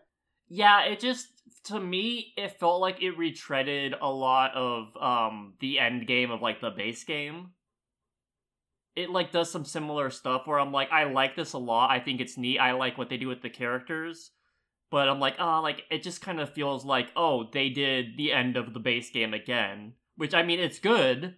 But at the same time, I was like, I liked Teal Mask for being a lot more different. But I've been doing a lot of shiny hunting in that game though, and it's it's fun. I've gotten a shiny Squirtle, shiny Duraludon. Oh yeah, high five. Nice. I ended up finding like even not shiny hunting, just at random. I found like a shiny Dodrio. And a few others. A shiny Comfey that I ran into on accident because I just bumped into it because it was so small. And my Koraidon just covered it. And then a few others. So I've gotten a whole lot of shinies, and I'm very much enjoying that. That's great. I will say, like, as technically horrible as these games are, I think these are maybe some of the best Pokemon games in terms of, like, writing, music. I love the Pokemon designs. The characters are incredible, like design and character-wise. Like that's what makes me so sad about it, is that like were it not for the, you know, admittedly awful and distracting technical issues, these could have gone down in history as like the best Pokemon games ever made. Yeah. And instead, agreed. Every time that they're brought up, they're going to have that asterisk next to them. It doesn't matter how good the Pokemon or character designs are. It doesn't matter how good the writing is. If people can't experience it because of technical problems, then all that's going to stick out to them is the technical problems. Yeah, like for whatever reason, like my base game experience was like fine, but then afterwards I started getting like a lot more glitches and stuff, and then like even the DLC was like kind of rough at points. Yeah, I was very fortunate. I experienced basically no issues the entire time, though to my understanding, a lot of that is because I played docked and I always closed the game after I was done with it. Some of the most egregious issues were from people who just perpetually keep their Switch in sleep mode. I never do that. I'm not a sicko. Because the game had a very bad memory leak issue at launch. That meant if your Switch was on for like 2 days straight, the game would start to, you know, leak shit tons of memory and just explode all over the place with how terrible the optimization and rendering were. So that never happened to me. I'm fortunate about that. That doesn't mean I can ignore the people it did happen to, because I did know people who had like, you know, crashes and like save corruption bugs and like, you know, would fall through the earth and that kind of stuff. And that is awful. It's awful. I wish they had more time to make these. I genuinely believe if the franchise was not you know, hamstrung by its need to be a platform for merchandise and other, you know, media stuff. Yeah. We could get like Breath of the Wild level Pokemon games. Yeah, it's TPCI like needing to make these bi-yearly basically, which sucks and I hate it. Yeah. If there was a Pokemon game that had like 4 or 5 years of development and the budget to match, we could have Magic on our hands. But instead they're okay with them being good enough, because good enough sells trading cards and sells plushies and sells t-shirts and, you know, markets a TV show and all that. So yeah. But yeah, I do really like this game. I think this game adds a lot for a lot of characters. Like you see like inviting characters to like the club room, like you get a lot of fun interactions that I really love. Like it's a great first thing game. The very first thing I did when I unlocked that was I invited Katie and Rhyme, because they're my favorite gym leaders, and they had a very adorable and funny interaction. Oh, that's cute. There's one where I posted on Twitter, but if you invite Tulip and Dendro, because like they interact in the base game, I was like, ooh, I wonder what they'll say. They're gay. They're gay. And then Tulip also just straight up hits on Rika and is like, hey, if you don't like your boss, I will date you. Yeah, and the same thing happens if you invite Dendra and Miriam. They also have flirty dialogue, and it's like I haven't done that yet. I'll have to do that. I'm not sure if this is a result of localization or if it's like this in the original Japanese version, but this feels the most explicit a Nintendo game has ever been about homosexuality existing. Yeah, no, like even in the base experience of DLC 2, it's like Rika's like, I have to take care of the boss. Like they are very clearly stuppen. No one can convince me otherwise. I do like a lot of the characters in the DLC. Amaris is amazing. She deserves way more fan art than she has. True. Carmine is like maybe one of my new favorite Pokemon characters. She's great. I love that her and Kieran are autistic in the exact opposite ways. Yeah, they're iconic. I'm really salty because a lot of people are like freaks about her and like, oh, she sucks because she's mean to her brother. It's like, yeah, that kind of sucks, but like that's called having a sibling. People take a joke line so seriously. The one where her grandpa tells her to be nice to Kieran, and she's like, well, it's not like I hit him or anything, as proof that she physically abuses him regularly. Yeah. And it's like, y'all are taking this way too seriously. People love to hate teenage girls, and also like everyone's like, oh, haha, like she's racist. It's like, no, she just doesn't want her like home. Yeah, like, not wanting your home to become a tourist trap is literally the opposite of racism. It's everyone took like the 2-sentence character description as gospel, and like and is like now a freak about it when like she literally explains in the first 5 minutes of the first DLC, she's like, no, I don't trust you because you're gonna turn my home into a tourist trap. Yeah, like she is literally indigenous Japanese coded. She is meant to be the product of someone who's wary of colonization and gentrification, not like, you know, a fucking racist. Like people online are such freaks about like Carmine and Nimona, like in particular, and I hope they all walk into the woods. LTG.gif now. Yeah, it's like I understand that, you know, Pokemon's a gigantic fan base, so like by merit of there being more people participating in the discussion, there are always going to be more weirdos, like by default. Yeah. But I don't have to like it. I don't have to like it one bit. A lot of it is even weird. It's just like people who just can't read. Yeah. What does it say on the back of the box? Basic reading comprehension is needed. Yeah, it says Don't just press A. basic reading ability is needed to enjoy this game. It says it on the box. Says it on the box. At least it used to. Doesn't say it on Persona 5's box. They'll go play that game, you dang dinguses. No, because they'll just read. They'll just read everything out to you in mispronounce everything. Yeah, they'll just tell you the metaphor. Okay, so I played that. I'm still gonna like be shiny hunting for a while. Like I'm really enjoying that. I kind of want to like make a competitive team just for like basic online stuff, but I don't think I'll get that far. I keep telling myself I will, but I probably won't. Other than that, I played Tinykin, which Tom got me. Thank you, Tom. That game was a blast. It is Pikmin the collectathon platformer, but the movement is so fun. Sorry, that cut out for a second. You played Tinykin. I played and beat Tinykin. Oh my god! So thank you for that. It's so good. Did you 100% it on everything? No, I mean, what do you mean? Like, did you get everything? I got all like the artifacts. I didn't get all the platinum medals on the time trials because I do not have that dexterity. Oh, I played it before they added the time trials, so I didn't know this. But I ended up missing one of like the artifacts because I just couldn't find it. I had to look it up after I beat it. But yeah, I ended up getting everything. Is there like a secret ending after you get everything? I don't know. I just enjoyed getting everything. Oh, okay. I just enjoyed the collectathon aspect of that game. It's really nice. Very fun. It's like very Pikmin in its own unique way. I do think that there were some like weird control things, like the yellow, like the bridge ones. Like if I would move up and like throw them, sometimes it would just like jerk my character to like the right, and I would just walk off the bridge and have to get back up there. But it's so small. That's strange. Yeah, I mean, I do think like, sorry, I just want to say I do think that like kind of like the some of the other Tinykin that aren't like red feel kind of like underutilized in some ways, but like I still think it's an incredibly good game. Yeah, I was gonna say that. Is that like the other once you get past like the first. God, I'd say once you get up to like the electric ones, I feel like they start feeling a bit like. Just sort of there, but you didn't need that many. But I just love any of the ones that like contribute to like movement tech and stuff is great. Like the ones that give you the tower. Those are fantastic. I was very confused by those at first, but like then once like I started like playing with them, I'm like, oh wait, like no, this is actually super sick. Yeah, because I saw someone else like a streamer playing it once, and like they just did not get that for the longest time, and I was just like, it's like pulling my hair out. But I guess it is. Maybe I don't know why. Like I got it like straight away or something. You're just a pro gamer. Clearly, Tinykin pro gamer. I wish there was more speedruns of that game. It's fun to See, I'm not going to do them because I don't have the patience, but all the time. But the time trials are super fun. I got like platinum on like 1 or 2, but like I just had to tap out because I'm like my hand is cramping too much because of like the way that I'm like always holding shift. I can't do it, but it's a ton of fun. Like the movement in that game is, once you get used to it, like it is very slick. Such an underrated game. I want everyone to play that. So there you go. Yeah, and then I started playing Wildermyth, which another friend got me. It's like this sort of like procedurally generated, like in like light procedural generation, in terms of like characters, like map creation, like RPG, like sort of like tabletop RPG style game.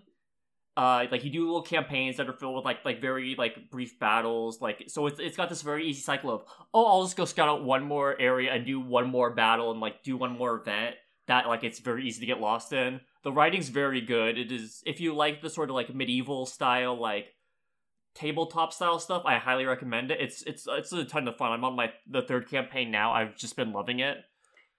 I also started Signalis. Signalis, Signalis, yeah. Signalis. I know words. Fantastic game. I'm pooping my pants constantly playing that game. I'm just gonna be honest. I'm a huge baby coward. I don't care who knows it. Fair. Like I like there was like one night, like my second night playing, I played like 10 minutes just like to do one thing and then get back to save room. I'm like, okay, I'm done. This is too stressful for me right now. And I just had to turn it off. I'm like, okay, I'm gonna play some Pokemon. I'm excited to see where it goes because it does a lot of very interesting things in terms of like the way they'll go from like sort of like top down to first person stuff. Like they're doing a lot of very cool things with it. Like the radio puzzles are so interesting. Yeah, once I figure out the radio puzzle, the second radio puzzle, which is I think the sword, where you have the paper, I was like, okay, like I don't get this. I looked it up, and then I looked up, and I was like, oh, hint on this, and then it's like, oh, you should have this paper, and I'm like, oh, I do have this paper because I just completely forgot about it because I play so little at night because I'm such a baby coward, and I did it. And I'm like, oh wait, this is actually super sick. So it's probably gonna take me like 2 months to beat, but I'm very much enjoying it. Depends on stream. I'm glad you are. It's a very Sloan core game. It is. So far it is. Like, I'm kind of frothing at the mouth about like all like the world stuff because all the world building and the character stuff is so interesting.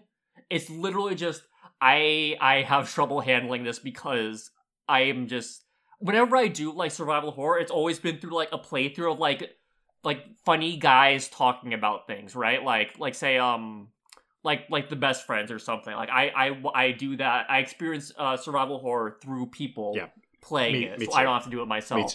Me too. I'm gonna have fun playing Alan Wake 2, which is have fun with that. I'm gonna watch some friend stream that was a friend upgrades for computer, so I don't have to worry about that. I don't gotta be scared. Yeah, well, I can say funny jokes in the stream chat while I'm pooping myself. Alan Wake 2 now in Fortnite. I mean, I got it on PC, so yeah, I got that comes with a free Alan Wake skin in Fortnite. That is objectively the funniest Fortnite skin. Yeah. That's honestly, like, it's funny because, like, I could feasibly see that as, like, Alan Wake, the character, selling himself out to be in Fortnite type of deal. Like, that is, like, a very meta joke on accident. I wanna see a short film with Sam Lake hitting the gritty. Like, on the phone with Epic as his agent trying to get him in Fortnite. No. What's his name? Barry. Yeah. Come on, Alan. I got this great thing for you. It's called Fortnite. The kids love it. That is like that is up there with the skin based on the character from Mistborn or whatever it's called as like the most like no one wants this in here but Epic. Like, you know, there's because I think that Mistborn one happened because they were like friends with the guy who wrote the book or whatever. Like, is it Brandon Sanderson or whatever his name is? But like or something like that. And then this Alan Wake one is just because they made that game. Like, no, because Epic published it and funded it and all that. Yeah. So whenever Fumito Ueda's next game shows up, that I can't wait for his character to also be in Fortnite. Because they need to put a Barry skin in so I can see Barry hitting the gritty. That's all I ask. They need to put in trying to think. Oh god, there's something from Control I'm forgetting. Oh, Artie. Oh, he's in Alan Wake 2 as well. But yeah, Artie, did he spot? Wow, spoilers for the Sam Lake cinematic universe. God. It's the Remedy connected universe. Thank you very much. The actual official name is Remedy Connected. Is that actually the official name? Yeah, Remedy Connected Universe. I'm going to walk into a lake now. I'm going to walk into a Sam Lake now. And look, I'm happy for them to do it because the stuff in Control onwards was I mean, really if cool. anyone has the right to do it, it's Sam Lake and a Remedy. And like, but that doesn't mean I have to like the phrase "the Remedy connected universe." Yeah, and they went and managed to get Rockstar to convince them to remake Max Payne 1 and 2 purely so that they could probably add in and rope that in properly into this whole thing as well. Max Payne is an AWE. Well, it's so sad about the voice actor though. Oh yeah. That's sad. Well, I mean, honestly, it's probably for the best. Wow. Let me rephrase that. Verbal backspace. Let me rephrase that. Producer, we're gonna need a Doc Tom's pay for this next cycle. What I'm trying to say is there's a character in Alan Wake who's obviously meant to be Max Payne, but isn't called Max Payne, but he's voiced by the guy who originally voiced Max Payne. If you're going to remake the games, you might as well, having someone else voice the character of Max Payne. I think that would have been a smart choice for them to do anyway. But it's a shame that it's a shame that's going to happen now because of this. Yeah. That's obviously shit. And like James McCaffrey was obviously like a fantastic voice actor anyway because he was in Control. He was Director Trench. And all of the okay. Was he? Because that was like also like he did acting for that, right? Yeah, he was the guy who he just stood in front of the fucking board and just smoked, and in silhouette, and it was the coolest shit I've ever seen in a game. I know I just gave grief for the Remedy connected universe, but man, Control is so like with all like the live action stuff, it's so good. Yeah, Control did that Alan Wake DLC. I didn't really understand the Alan Wake references, to be honest, but that shit scared the hell out of me. Like, it's good. That weird, like, thing that would move around in the dark. Terrifying. Like, I don't really do horror games, so that was... You should play Signalis then, and you can be a scared baby pooping your doo-doo pants like me. I actually really do want to play Signalis. It is very, very good. Yeah, but yeah, the Alan Wake 2 DLC was like... So, the Control Alan Wake DLC, whatever. But yeah, anyway. And then what else did I do? I mean, I had COVID, so I funnily enough, like, it's funny because my birthday's on Christmas, so I'm always like, man, like 1 year, I just want a birthday where I can just sit and do nothing. And then I had a birthday where I could sit and do nothing, and it sucked. Yeah. I'm like, the monkey's never mind. Yeah, yeah, literally. The monkey's paw really flipped you the middle finger. The cursed Frogurt. Yeah, God. Whoa. That's it from me. I released a video game, sloanreset.io/daughters-of-the-stars. That's the worst pitch ever. sloanreset.itch.io, where you can download Daughters of the Stars. Daughters. There's multiple of Daughters them. of As of several episode daughters. 2, there are at least 2 daughters. You know what? I set myself up with this when I said terrible pitch. But Daughters of the Stars, which you can find on sloanreset.itch.io. Thank Go you. catch it. I feel so bad, like, just retweeting the same stupid tweets all the time, and I'm like, man, I gotta sell this. That fucking... More people gotta that know. That fucking Jack and Jill Pokemon Go thing you made made me laugh. So there you go. That is the best thing I made last year, and I literally made a video game last year. Yeah, go find Sloan's post on Blue Sky. Blue Sky on Twitter. Jack and Jill went up the hill to fetch a pail of water. Fetch a crying pail of water. They should have been fetching a copy of Daughters of the Stars. Okay. I'm so good.